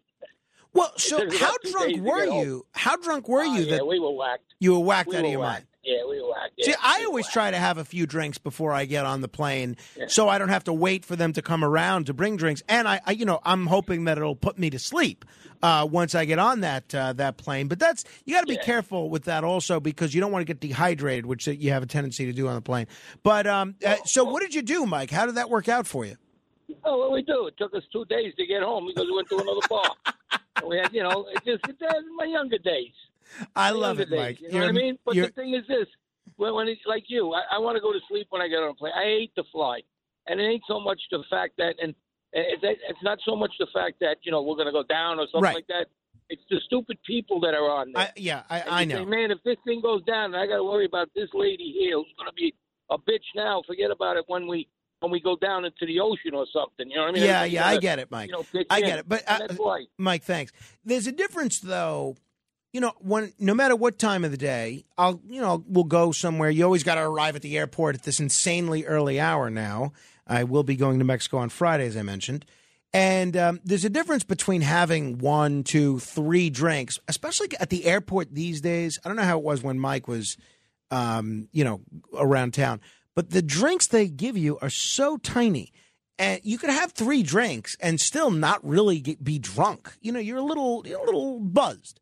So you get on the plane, and then by the time you're into the flight, maybe it's 45 minutes, then maybe they'll give you another drink or two, and they give those little mini bottles. So I find it to be a very challenging and a very expensive thing to get actually soused like Mike was when he took on the challenge of doing so. 800-848-9222. Joe is in Ronkonkoma. Hello, Joe. Hey, Frank, I have two things. Number one, I don't like Odell Beckham Jr. I side with the airlines. I think he's a little bit of a whack job. I also want to wish you best of luck on your trip to Mexico, and I want to thank you again. If it wasn't for you, listening to you Monday through Fridays, and I know you're not paying me to say this, Frank, you get me through the night, you get me through the holidays, and I've been listening to you over 2 years, Frank. Your show is riveting. I learn a lot from your show. I can't listen to the weekends anymore, Frank. I just can't do it. And I just want to thank you and all the people that I've become friends with through WABC. And with the holiday season coming up, I have a challenge for all the listeners out there is to do something nice, one nice thing for somebody else, whether it's buying them a cup of coffee or just spending time with somebody that's alone. I lost both my parents, and it's a very depressing time of the year. And put your devices down, Frank, you know what I'm saying? And just be there for people. And I want to thank you for being such a great radio host and a friend. Well, that's very kind of you, Joe. Thank you. You're making me blush, but thank you for your patronage and always being so willing to contribute to this program. Oh, no problem, Frank. Safe trip to you and your kid and your wife. Thank you very much. Appreciate that. That's awfully nice. 800-848-9222. Patrick is in Huntington. Hello, Patrick. Good morning, Frank. Morning. I happened to see that same program with the Price is Right. That was bizarre. So what'd you think of it? Well, it was interesting because it was one for the little man. It was nice to see, and he wasn't cheating. He wasn't doing anything nefarious. He just happened to know it, and I thought it was fantastic. It was amazing. He almost brought down the show. Yeah, well, I don't want to give too much away because I feel like it's one of those documentaries that the less people know about what happened, the better. But the main character in the documentary, Ted or Theodore, as he was known on the show, it really wasn't one for the little man. He really didn't get credit when he helped one contestant win a whole bunch of prizes and a whole bunch of money, and another guy win all sorts of money another time. And, he didn't really, he wasn't doing it for the credit, but he sort of is, I think, in some ways, kind of the unsung hero of the whole situation. That's more accurate.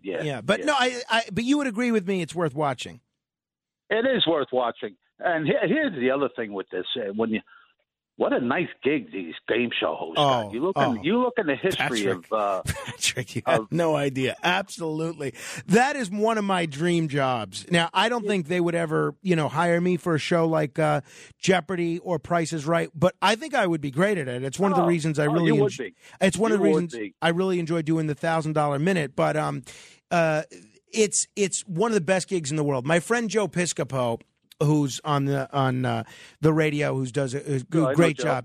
He told me once that he turned down The Price is Right, and that's one of his great regrets in life, is turning down that opportunity to do The Price is Right. Hey, look, those Gene Rayburn, Art Fleming. Look at some of these names. Sajak, Trebek. It just goes on and on. And the great one, Bob Barker. Bob, of course, Bob. And you'd be a great Bert Convey there, Frank. Thank you, Patrick. Thank you very much. 800-848-9222. We'll squeeze in one more, and then we'll let you hear my game show chops. You know what it is I have said so many controversial things and hosted so many controversial things. Ken Jennings made some barely off-color jokes on some podcast 3 years ago. They were ready to run him out of town. Mayim Bialik said maybe people shouldn't be mandated to get vaccinated. They were ready to run her out of town. The guy that they picked to host Jeopardy before Ken Jennings, I think his name was Mike Richards or Michael Richards, not the guy from Seinfeld. He made some minorly off-color comments on social media or something, and they ran him out of town. So there's no way I could be hosting Pat Buchanan and General Thomas McInerney and the guy that, Joy Damiani and the guy that thinks Sandy Hook was staged, and then they give me a game show. So it's the price you pay. All right, we're going to give you an opportunity to win some money, $1,000 to be precise, as part of the $1,000 minute. And Remember, I have spoken a lot about Mexico today. That's your clue. If you want to be the seventh caller to 800-848-9222, you can try and dial right now. If you are the seventh caller, then we're going to give you an opportunity to answer 10 trivia questions in 60 minutes. You can go ahead and call right now, 800-848-9222. We'll play the $1,000 minute straight ahead. The Other Side of Midnight with Frank Morano. It's The Other Side of Midnight with Frank Morano.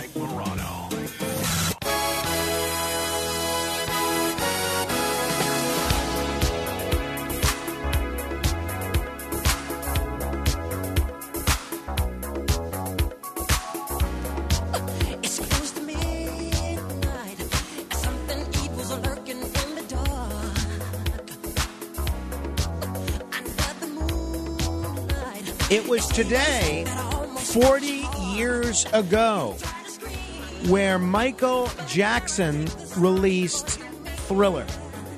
40 years ago today.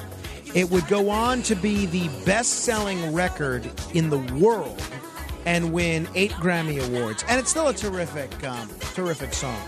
Great music video, too. One of the greatest of all time, with the great Vincent Price in the song and the music video. Tremendous.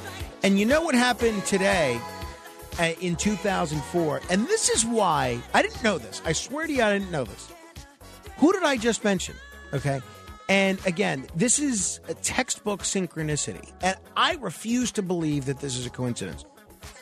Today, in 2004, 18 years ago, Jeopardy contestant's record-winning streak ends. Ken Jennings, after winning 74 straight games and more than $2.5 million, lost, finally. That was today. Now, what are the chances that I just mentioned Ken Jennings less than 6 minutes ago, and today happens to be the anniversary of his streak ending? I think that's wild.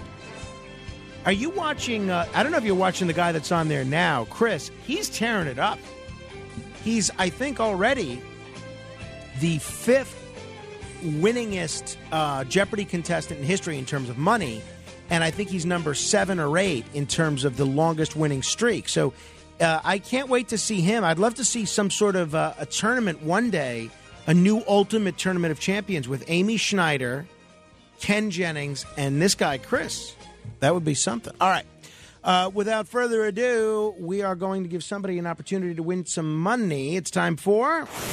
The Other Side of Midnight presents... It's the $1,000 Minute. Answer 10 questions correctly in 1 minute, and you could win $1,000. Here's your host, Frank Morano. Let us say hello to Bob in Yonkers. Hello, Bob. Hello, Frank. Bob, you familiar with this portion of the program? Yes. Okay. Have you ever played before? Yes. Did you? You did not win, I guess. No. How far did you get the last time? I think 4 or 5. What do you remember the question you got wrong? No, I don't. You don't? See, I was on Cash Cab one time, and I remember 15 years later the question I still got wrong. But so I guess maybe that's because I'm so game show focused. Did we send you your consolation prize, your cap Yes, or something? you did. Good, Yes. good. You wear it proudly, I hope. Yes, sir. Wonderful. Okay. All right, Bob. Since you know the rules, since you've played before, let's go ahead and get started, okay? Yes. What country is Mexico City located in? Mexico. What country is located directly to the south of the United States? Mexico. In what country can presidents serve only one 6-year term?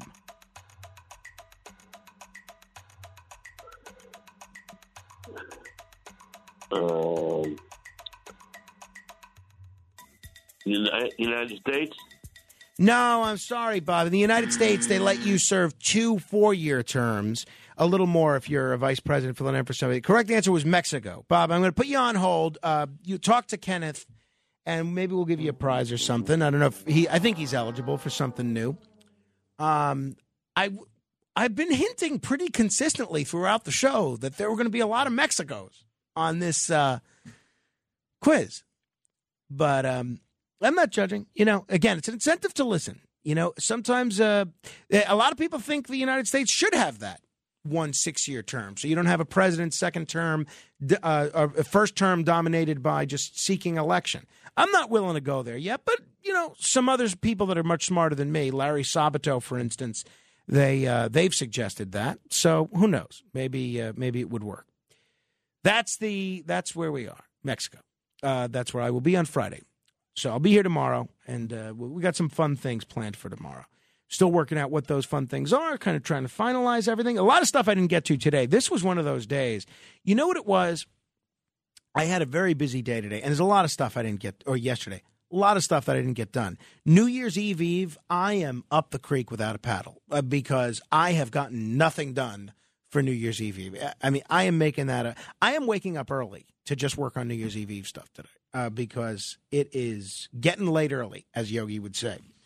But what happened was I was so tired because I had to get up early to record some stuff, and then I had a pre-tape scheduled. I am so done with these pre-tapes. I hate these pre-tapes. I had a pre-tape scheduled in the afternoon, and I hate to do pre-tapes. Look, if you're Ralph Nader or Pat Buchanan and you're in your mid to late 80s, and you're a legend, I will get up to do a pre-tape with you. Or if you're someone that I absolutely would really love to, like Dick Cavett, and you're in your 80s and you don't want to stay up until 1 a.m., fine, okay. Steven Van Zandt, I think I did a pre-tape with, right, because he's a legend. But for these regular people, I'm so over these pre-tapes. And I had this pre-tape scheduled. I begged the guy to do it live, like Bill O'Reilly. Do it live. And he says, no, I can't do it. I can't stay up till 1. Okay, I don't want to say who this is because it's actually a nice guy.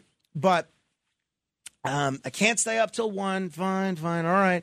So I'll rearrange my schedule. And 3 things happen when I schedule a pre-tape in the afternoon. One is my schedule is just it's screwed up immediately because now instead of sleeping or caring for my son or doing prep for the show, I'm now recording an interview. 2, it's an instant childcare crisis because, in the afternoon, I have to look after Carmine. Happy to do. Love it. It's the highlight of my day. And then 3, it's an inconvenience for the people here at the radio station because I have to find someone at the radio station that can record this interview and take it in. And then wouldn't you know it, and then I have to prepare for the interview. You might not know it by the foolish questions that I'm asking everybody, but I put some effort into preparing for these interviews. And then this guy that I had a pre-tape with no-shows us. We call him. We leave a message. I email. Here, if you prefer to call us at this number. Nothing. He gets back to me 45 minutes after the scheduled pre-tape and said, I'm sorry, I totally forgot about this. Can we do it at 5:30? No, I'm on to a whole nother chapter of my life. So anyway, I got even less sleep yesterday than I normally do, and I was responsible for dinner yesterday where I made a salmon that I thought was very good, and my wife didn't like it that much. And it was nice salmon. I thought it was delicious. It was wild salmon. Pretty expensive, and she didn't think it was cooked enough. She thought it was a little too slimy. I thought it was great. In fact, there's still one left over that if Carmine doesn't eat it today, I may have it for breakfast when I wake up. But the point is, I was exhausted. So after Jeopardy last night, 7:30, I said, I've got to try and get an hour of sleep. And I did. I got an hour of sleep and felt great. And then, I did my 10 miles on the stationary bike while I watched that Price is Right documentary, The Perfect Bid. And I don't know if it was the fact that I got a much later nap than usual or the fact that, I exercised a bit later than usual. But I am ready to run through a wall.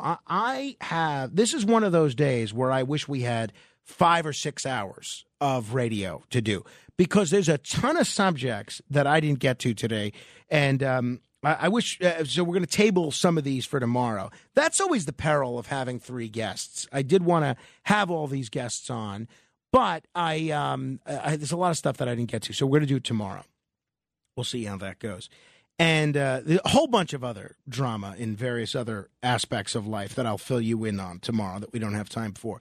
800-848-9222. We're going to do 15 seconds of fame in just a bit. But Tommy two times has been holding for 201 minutes. I'm not going to have the guy hold for 201 minutes and then only limit him to 15 seconds. Tommy, two times, what's on your mind? What's on your mind? Oh, good morning, Frank. I can't believe you actually got me on. That's awesome. I got a couple of comments for the Baltimore thing, but what I've been talking about, what you've been talking about now about Mexico, and I don't know, just it seems. Oh, I've lost my mind. I've lost my mind here. Hold on. Baltimore has like 300 murders. You said, right? So far for the year, yes, 8th year in a row. Yeah, it's like the 8th year in a row. I mean, they're a violent city. I mean, I looked up some information on it, and they said that they're up 47% nationwide for murders in the United States over the last decade, but 30% in 2020, and they're saying incredible. It's because of COVID. It's incredible. Yeah. And I suspect that it's more to keep the COVID relevant, and I'm sure a lot of people are pushing that narrative to keep the money train going. You know, it's just what I feel. I mean, this is all my opinion. Well, what do you mean? So, why would there be that many murders to keep the money train going? I'm not sure I follow. No, I didn't mean the murders, but I meant the COVID thing. Like they're blaming COVID for the murders. Well, they're trying to. I mean, I was reading a couple articles about it, and they tried to blame COVID for it. And I'm like, no, the stress of everything and so forth. And I understand. I get it. You know, they want to keep that narrative going. I'm not that big on that narrative. But I do believe bail reform is a leading cause of it, you know, and yes, stress during the COVID has contributed as well, I'm sure. But look at Baltimore, right? So I could understand, and Jim Quinn, when he was on this show last week, he made the case pretty effectively, I thought, backed up by data, that bail reform was a big part of the reason for the uptick in crime in New York.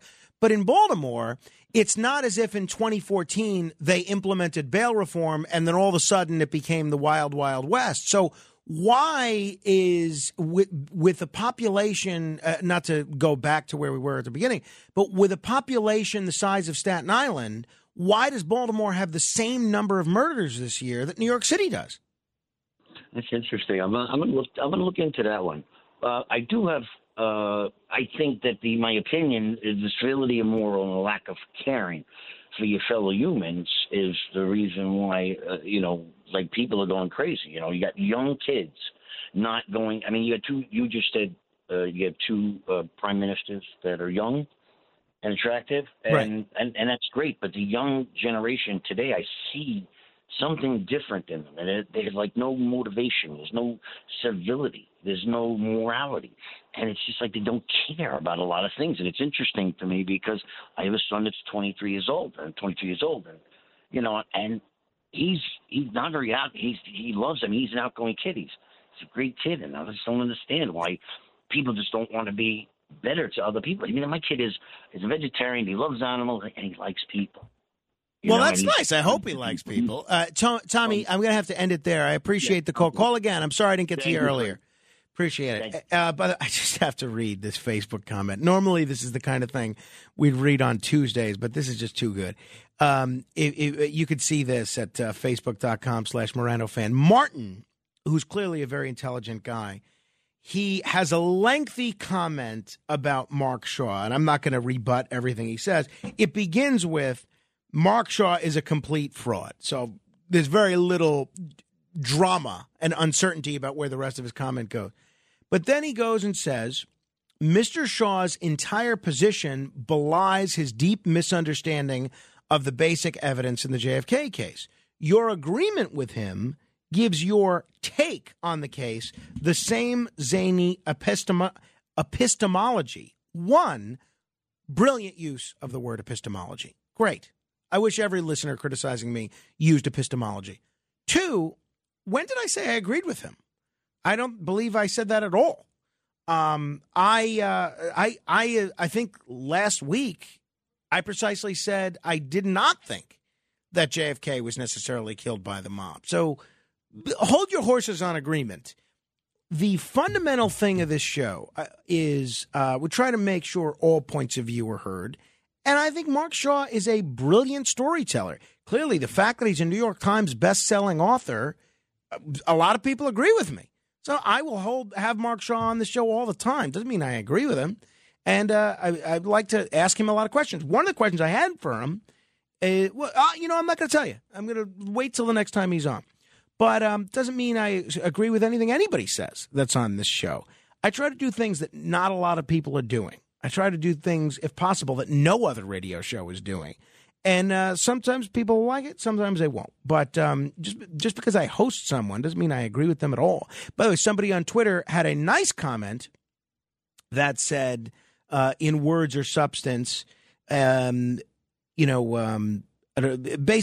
about the general that I had on earlier about, the reason this is such a good interview is because you can't tell whether or not you agree with him or not. Well, because, I have 4 hours to give you my opinion on everything. If we have a guest on to give his opinion, that's their time. All right. 15 seconds of fame in just a minute. We have 2 open lines that you can be heard for 15 seconds. 1-800-848-9222. That's 1-800-848-9222. Straight ahead. The Other Side of Midnight. It's The Other Side of Midnight with Frank Morano.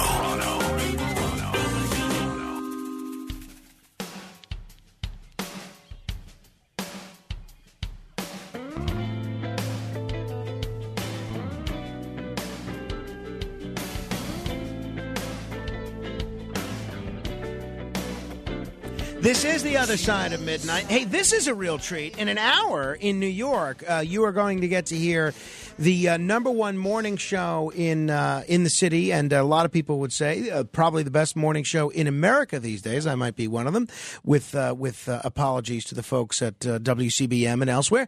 And that is the Sid Rosenberg show, and he's here. We figured we'd get him to say hello. Hello there, Sid. Well, good morning to you, Frank. I was listening to you on the way in, as I do every morning. The Odell Beckham Jr. stuff was very interesting. What's your take on that?